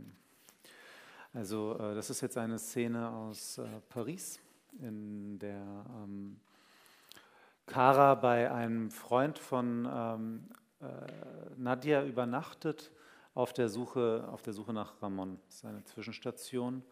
Er hat einen Grad sehr hoher Unruhe erreicht bereits und ist jetzt in diesem Zimmer von einem jungen Koch namens Florian. Und diese Wohnung wird jetzt beschrieben, in der er übernachten darf, in der Kara übernachten darf. Seine Wohnung besteht aus einem Zimmer mit einer Matratze, einer Küchenanrichtung und einem Sessel. Hinter dem Kühlschrank befindet sich ein Kabuff ohne Tür. Um die Ecke sind Klo und Dusche, der Duschkopf, über der Schüssel kein Waschbecken. Florian sagt, so könne man duschen und kacken gleichzeitig. Der Sessel sei sehr bequem, er habe selbst schon oft darin geschlafen, er sei fast bequemer als seine Matratze. Außerdem könne ich sein Kissen haben, eine zusätzliche Decke habe er auch. Ich frage, ob ich duschen dürfe. Du willst es ausprobieren? Ich habe kein Handtuch, aber er gibt mir ein strahlend weißes. Ist aus dem Café. Auf dem Spülkasten findest du Seife. Nackt auf der zugeklappten Klobrille lehne ich mich gegen die alten Fliesen, von denen sich nicht sagen lässt, ob sie schon immer grau waren. Nadia hatte mir von einem solchen Bad in Istanbul erzählt, in der Wohnung des Künstlers, der für einige Wochen ihr Geliebter war, als sie nach dem Studium durch die Welt reiste und ein paar Monate in der Türkei verbrachte. Wir wollten immer einmal zusammen dahin. Sie wollte mir ihr Istanbul zeigen, ihre Stadt der Vögel und Boote. Nirgends hätten ihre Zigaretten je so geschmeckt. Ich drehte das Wasser weiter auf. Auf meiner Haut und auf den Fliesen ein Klatschen, auf dem Klodeckel Finger, die trommeln, aber wie bei der Erfindung der Trommel ein Rhythmus ohne Takt. Wasser, der Ursprung von allem. In der Wand gegenüber lässt sich ein Fenster öffnen, klein wie eine Schießscharte. Der Dampf beginnt sofort zu entweichen und in dem in die Nacht entweichenden Dampf glühen die Lichter des Bosporus. Die Bosporusbrücke streckt sich lilafarben von der rumänischen Festung über das Meer hin zur anatolischen. Das Lila wechselt zu Orange, dann zu Blau. Ich lasse das Fenster offen und setze mich zurück auf den Klodeckel. Der Dampf steigt der Schießscharte entgegen. Ich befeuere Paris mit Istanbul.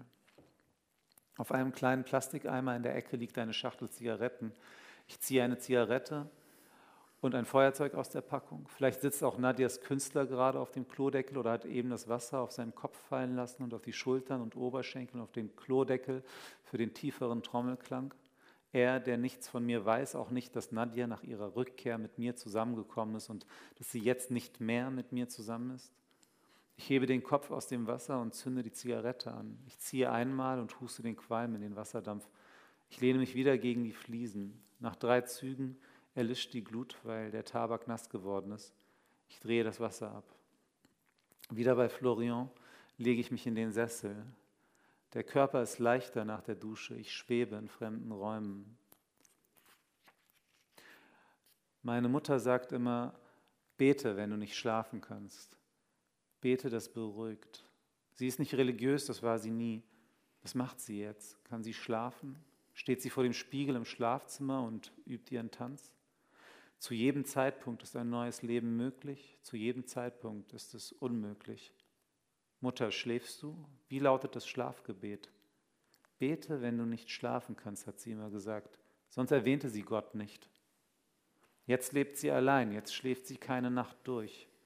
Heimat ist eine Funktion der Immobilienpreise. Bei gegebenem Vermögen sinkt mit steigenden Preisen die Heimatlichkeit. Das Wort Heimatlichkeit existiert eigentlich nicht. Das Wort Heimat existiert nur irrtümlich. Das Wort Wohnort ist bürokratisch, spiegelt aber die Fakten.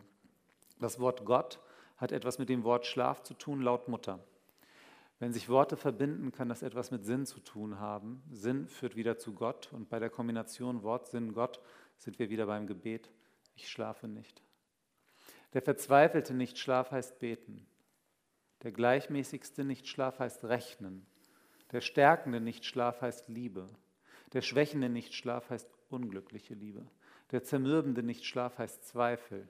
Der existenzialistische Nichtschlaf heißt Angst. Der kapitalistische Nichtschlaf heißt Optimierung. Der dichterische Nichtschlaf heißt Sex. Der blumige Nichtschlaf heißt Botanik. Ich verfüge über 21 Schäfchenzählspiele. Schäfchen 1, Todesnachricht von Mutter. Schäfchen 2, Todesnachricht Nadias. Schäfchen 3, Todesnachricht Wins. Neues Spiel. Schäfchen 1, Mutters Kopf auf dem Tisch in ihrer Küche, das Gas zischt aus den Öffnungen der Herdplatte. Schäfchen 2, Vince mit Schaum im Mund, nackt auf dem Fußboden einer Fremden. Schäfchen 3, Nadja. In Florians Zimmer steht die Echse aus dem Flugzeug und zittert am ganzen Körper. Und hinter ihr steht Ramon in seiner Daunenjacke, hat die Kapuze übergezogen und dahinter blitzt mich ein paar Augen durch eine randlose Brille an. Ich liebe diese Jacke, sagt Ramon und zieht die Bedienung eines ferngesteuerten Autos aus einer der Taschen. Gleich drückt er auf den Knopf und jagt uns in die Luft. Der Moment, in dem ich begreife, dass er es tun wird und bevor er es tut, dauert eine wunderbare Ewigkeit. Florian bewegt sich im Schlaf. Er schmatzt, die Füße schauen unter der Decke hervor, die Zehen öffnen und schließen sich wie die Finger einer Faust.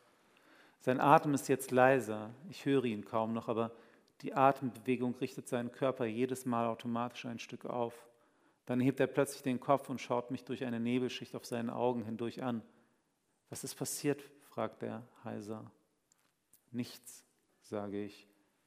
Er setzt sich hin, reibt sich die Augen und wischt ein paar Mal über die stoppeligen Haare. Müde greift er nach seinem Telefon. Sein Gesicht ist so bleich, dass es im Halbdunkel des Zimmers leuchtet. Er sagt, doch.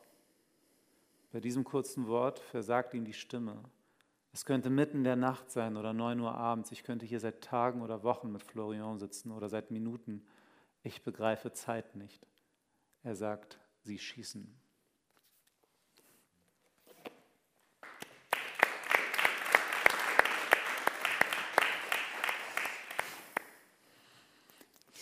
Jetzt die Frage. Ja, vielleicht dürfen wir noch mal eine Einladung aussprechen.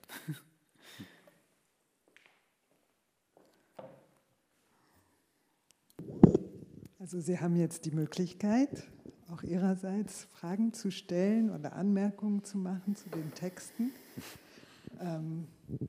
Ich reiche gern das Mikrofon weiter.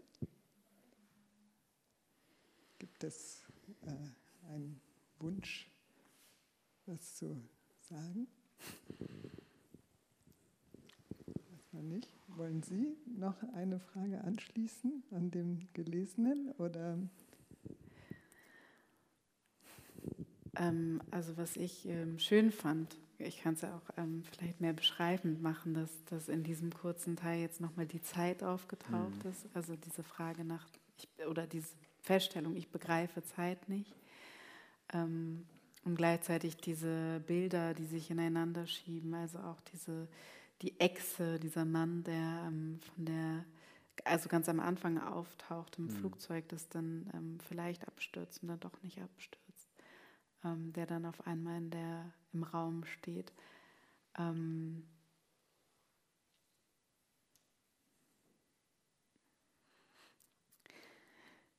Vielleicht nochmal, weil du vorher gesagt hast, du hast so versucht, verschiedene Enden zu finden für den Roman, also diesen Terroranschlag. War dieser Terroranschlag oder also wann ist der sozusagen mit ins Buch gekommen? Was waren deine Bedenken, ihn vielleicht wieder zu streichen oder die konkrete Situation, weil Kara ja dann tatsächlich in diesen Höfen unterwegs ist und die Menschen sieht und die Panik und die Verletzten. So. Ja, im Roman wird ja auch gar nicht so richtig gesagt, dass es ein Terroranschlag ist. Also auf jeden Fall ist da etwas passiert. Aber ob das jetzt wirklich ein Terroranschlag ist, oder, also das bleibt auch sehr in der Schwebe. Natürlich hat man sofort Bilder von den Anschlägen in Paris. Und das Buch ist ja auch, ich habe ja auch angefangen, das Buch zu schreiben im Sommer 2015. Und 2015 war dieses Jahr, wo es viele Anschläge gab. Es ging los mit Charlie Hebdo im Januar, dann im November gab es den Anschlag in dem Club Bataclan in Paris. Und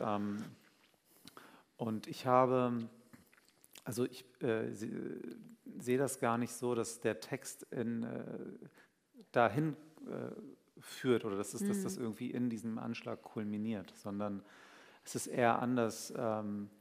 Ich habe festgestellt für mich irgendwann eigentlich nach dem Schreiben, dass diese ganze Atmosphäre der Gewalt aus diesem Jahr 2015, der Gewalt und dieses auch dieser vielen, das waren ja auch oft auch Selbstmordanschläge, ne? Dieser Wahl, das eigene Leben einfach herzugeben für einen scheinbar angeblich höheren Sinn. Diese Atmosphäre der Gewalt und vielleicht des Nihilismus oder so sind in der Zeit, als ich angefangen habe, diesen Roman zu entwerfen, in den Text sehr stark eingeflossen. Und über die Konfrontation mit dieser Frage auch, wie können Menschen dazu fähig sein? Und was ist es in dir, das dich dazu bringt, die Selbsttötung und die Tötung anderer höher zu schätzen als das Leben hier und jetzt? Der Text sucht ja gar nicht nach religiösen Antworten, sondern sucht nach Antworten im Hier und Jetzt. Ne? Und das ist sozusagen in diesem Text drin enthalten gewesen. Und gleichzeitig spielt der Text aber so viel mit Fantasie und Realität und Vergangenheit, die vielleicht stimmt oder nicht. Und dann war es aber entscheidend und wichtig, einmal zu sagen, so hier, das ist aber nicht Fantasie. Ne? Das ist irgendwie sozusagen diese Auswüchse der Gewalt, die aus dieser Erfahrung des Nichts kommen, die sind halt wirklich. Und es passiert was, Menschen sterben, es gibt diese Gewalterfahrung. Und dafür war das für den Text entscheidend. Also gar nicht so sehr aus dem Plot, sondern eher aus dem, was in der Atmosphäre des Texts bereits steckt, war das wichtig. So.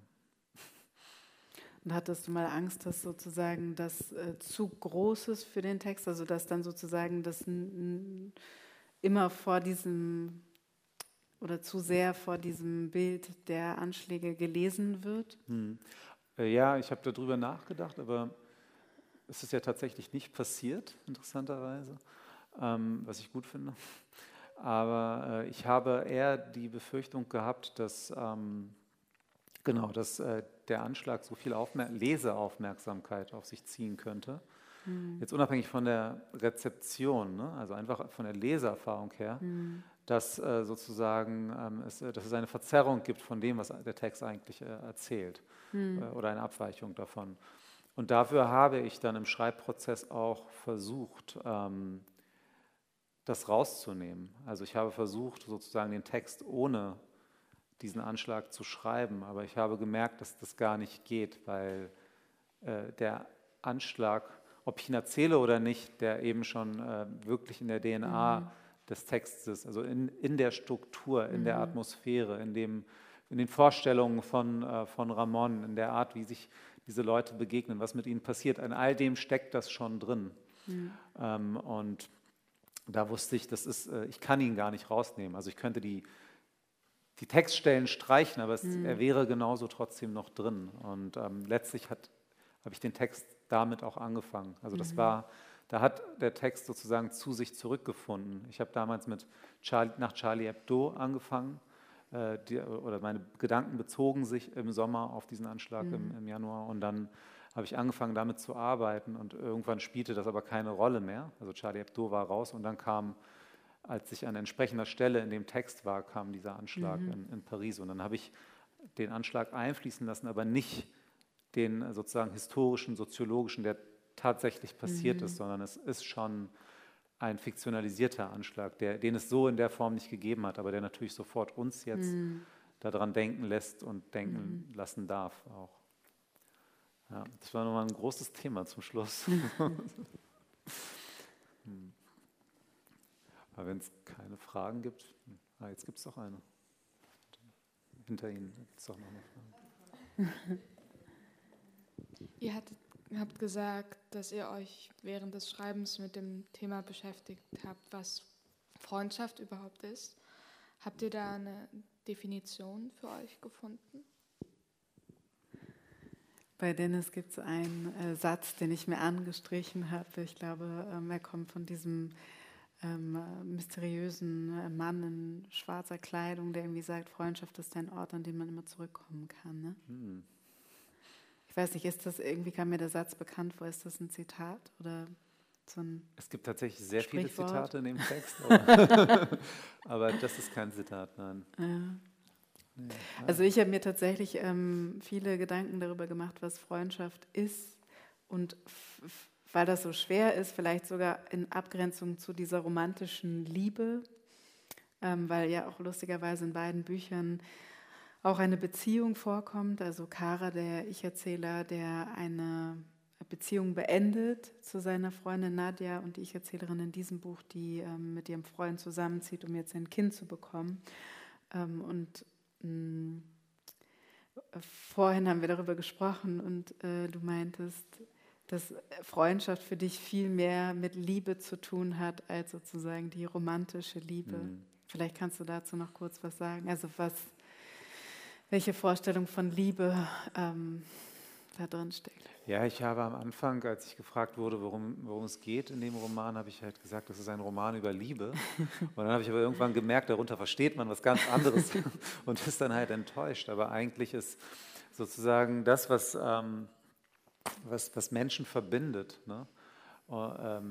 Und vielleicht auch bedingungslos verbinden kann, ist für mich eigentlich das, was Liebe bedeuten könnte. Und das ist aber in der romantischen Beziehung, wo man ja oder in der romantischen Liebe, wo man ja was voneinander möchte oder will, entweder romantisch oder pragmatisch, je nachdem, an welcher Station man sich gerade befindet, ist das vielleicht in der Freundschaft nochmal sozusagen bedingungsloser gedacht, ne? Ob es dann auch noch bedingungslos möglich wird oder nicht, das stellt der Text ja auch in Frage. Aber diese Liebe sozusagen nicht als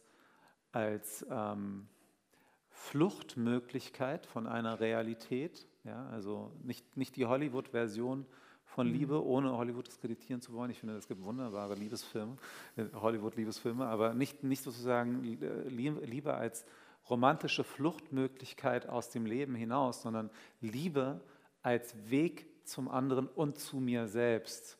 Also eigentlich nicht die Verblendung oder Verklärung, sondern die Konfrontation und das Hinsehen, das genaue Hinsehen und den anderen wahrnehmen und sich selbst auch wahrnehmen. Ne? Was halt lange Zeit für die Protagonisten nicht gelingt. Und jetzt will er es aber versuchen. Und es wird so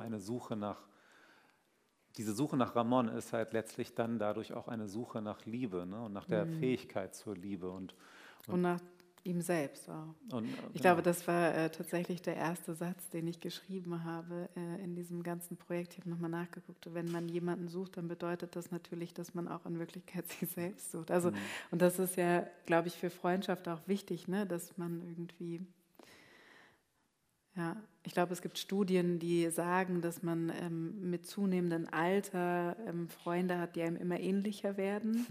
Und das fand ich irgendwie auch schön, über sozusagen eine Kinderfreundschaft zu schreiben, weil da ja noch ganz andere Verbindungen möglich sind als später. Also ich glaube, tatsächlich gibt es später einfach gar nicht mehr so viel Kontakt zu Menschen, die eben nicht aus dem gleichen Milieu kommen oder ja, nicht auch Kinder haben. Oder Es ist natürlich immer eine Frage der Entscheidung auch, ne? Also es wird natürlich schwieriger, aber es ist immer eine Frage auch der Entscheidung. Welche Möglichkeiten möchte ich mir offen halten? Wie sehr schaffe ich es, auf jemanden zuzugehen? Aber natürlich spricht alles, also die Kleinfamilienstruktur, die Beanspruchung im Beruf und viel mehr als all das eigentlich immer diese Frage, wofür kann ich den anderen eigentlich nutzen? Also bringt mir diese Zeit, die ich mit dem anderen verbringe, was? Bringt mich das weiter in meiner Karriere, in meinem Selbstwertgefühl, in was auch immer? Also diese Suche nach der optimalen Nutzung des anderen für mich ist eigentlich aus meiner Sicht das Gegenteil von Liebe und Freundschaft.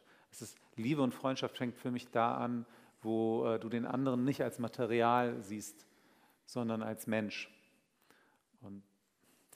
Und ich finde, an Freundschaft ist auch besonders, dass man eigentlich immer wieder neu aushandeln muss, wie diese Beziehung aussieht. Also ich glaube, in so einer Partnerschaft, einer Beziehung ist es ja oft so, eben, dass man ist entweder zusammen oder man ist getrennt oder man macht irgendwie so ein Hopping dazwischen, aber es ist sehr stark definiert und in Freundschaften, oder das kenne ich aus sehr langen Freundschaften, gibt es ja immer wieder Zeiten, wo man sich sehr stark voneinander entfernt und dann eigentlich muss man darauf vertrauen, dass man irgendwann wieder zueinander findet. Es gibt immer so wie so Bewegungen.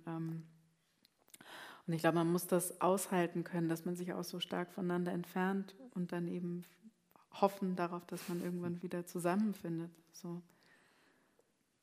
Ja, und vielleicht aber auch die Bindung so aufbauen oder fähig zu einer Bindung so fähig sein, dass dass ein Zurückfinden möglich ist. Ne? Also wenn ich schaue, mit wem hilft es mir jetzt zurzeit irgendwie befreundet zu sein, dann ist das in 5 Jahren vielleicht nicht mehr so. Aber wenn da ein anderes Interesse und ein anderes Sehen auch des anderen ist und nicht nur meiner Projektion dessen, was der andere sein könnte oder so, dann ist vielleicht auch die Möglichkeit des Zueinander Zurückfindens auch nach langer Zeit viel eher da. Und vielleicht ist das deshalb auch mit diesen Jugendfreundschaften so. Ne? Also mir geht das so, dass das Freundschaften, die in einer Zeit geschlossen wurden, die nicht so sehr der Nutzenmaxime exponiert gewesen ist, dass es viel einfacher ist, zu denen zurückzufinden, für mich zumindest. Und vielleicht war das eine Zeit, wo das einfacher war, solche Freundschaften zu schließen, aber das heißt nicht, dass das jetzt unmöglich ist. Wollen wir das als Schlusswort nehmen? Oder gibt es noch eine Meldung aus dem Publikum? Okay, dann würde ich... Achso, Sie möchten was sagen?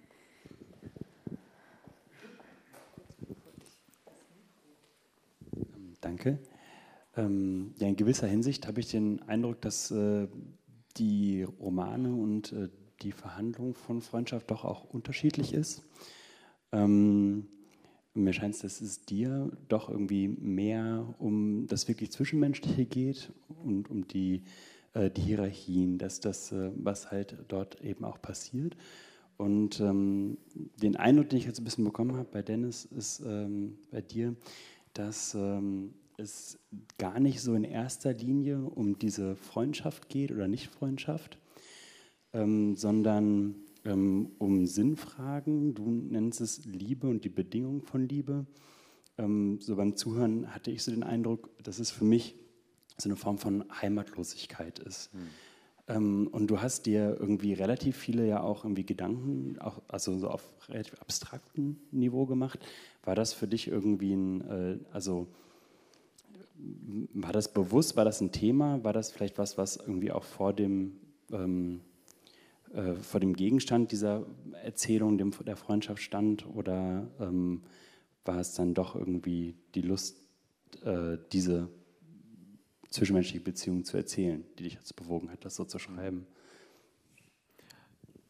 Ja, nee, also es geht im Innersten des Textes auf jeden Fall in erster Linie um diese zwischenmenschliche Beziehung, ne, und das, was sie verhindert und das, was sie zerstört letztlich auch. Aber ich stimme dir schon zu, dass es dadurch auch sehr stark um Sinnfragen, um allgemeinere Sinnfragen geht, die der Protagonist für sich in dieser Beziehung zu Ramon verhandelt. Also das ist, also die Freundschaft ist nicht nur, es geht nicht nur um die Freundschaft zu Ramon, das stimmt, sondern es geht auch um diese Einsamkeit des Protagonisten als sterbliches Wesen auf dieser Welt. Ja? Und was mache ich mit dieser, sozusagen mit dieser Tatsache, dass ich auf jeden Fall irgendwann sterben werde, als so einzige Sicherheit, Garantie, die mir mitgegeben wird.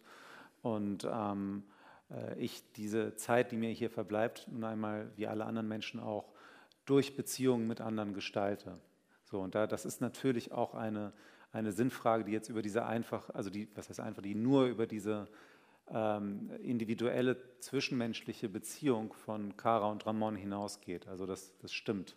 Aber all das ist natürlich nur so lange gültig, wie diese zwischenmenschliche Begegnung und Nichtbegegnung von den beiden erzählt wird. Dann gibt es in dem Text noch Passagen, wo Kara, der ja Ökonom ist, nach Formeln sucht für die Kosten eines Lebens. Und dann versucht er tatsächlich auf abstrakter Ebene sozusagen für sich zu beantworten, also mathematisch für sich zu beantworten, was heißt Freundschaft, was macht ein Leben lebenswert.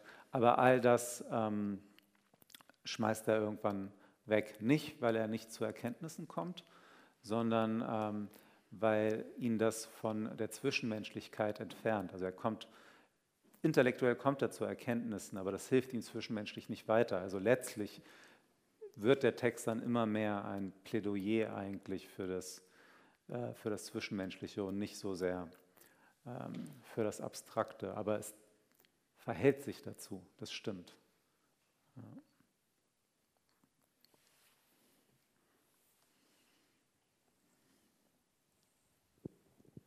Keine Wortmeldung mehr. Dann würde ich an der Stelle Ihnen beiden sehr herzlich danken für die Diskussion, dass Sie so offen miteinander vor uns gesprochen haben über Ihr Schreiben, über Ihre Texte. Auch an Sie vielen Dank für das Kommen. Bleiben Sie uns treu, denn die Reihe hat eine Fortsetzung im Februar, Ende Februar mit Jackie Thomé und Katja Oskamp und im März mit Preya Basil und Myrna Funk. Und das ist diese dreiteilige Reihe. Ich danke Ihnen aber, dass Sie heute beim Auftakt da waren. Kommen Sie gut nach Hause.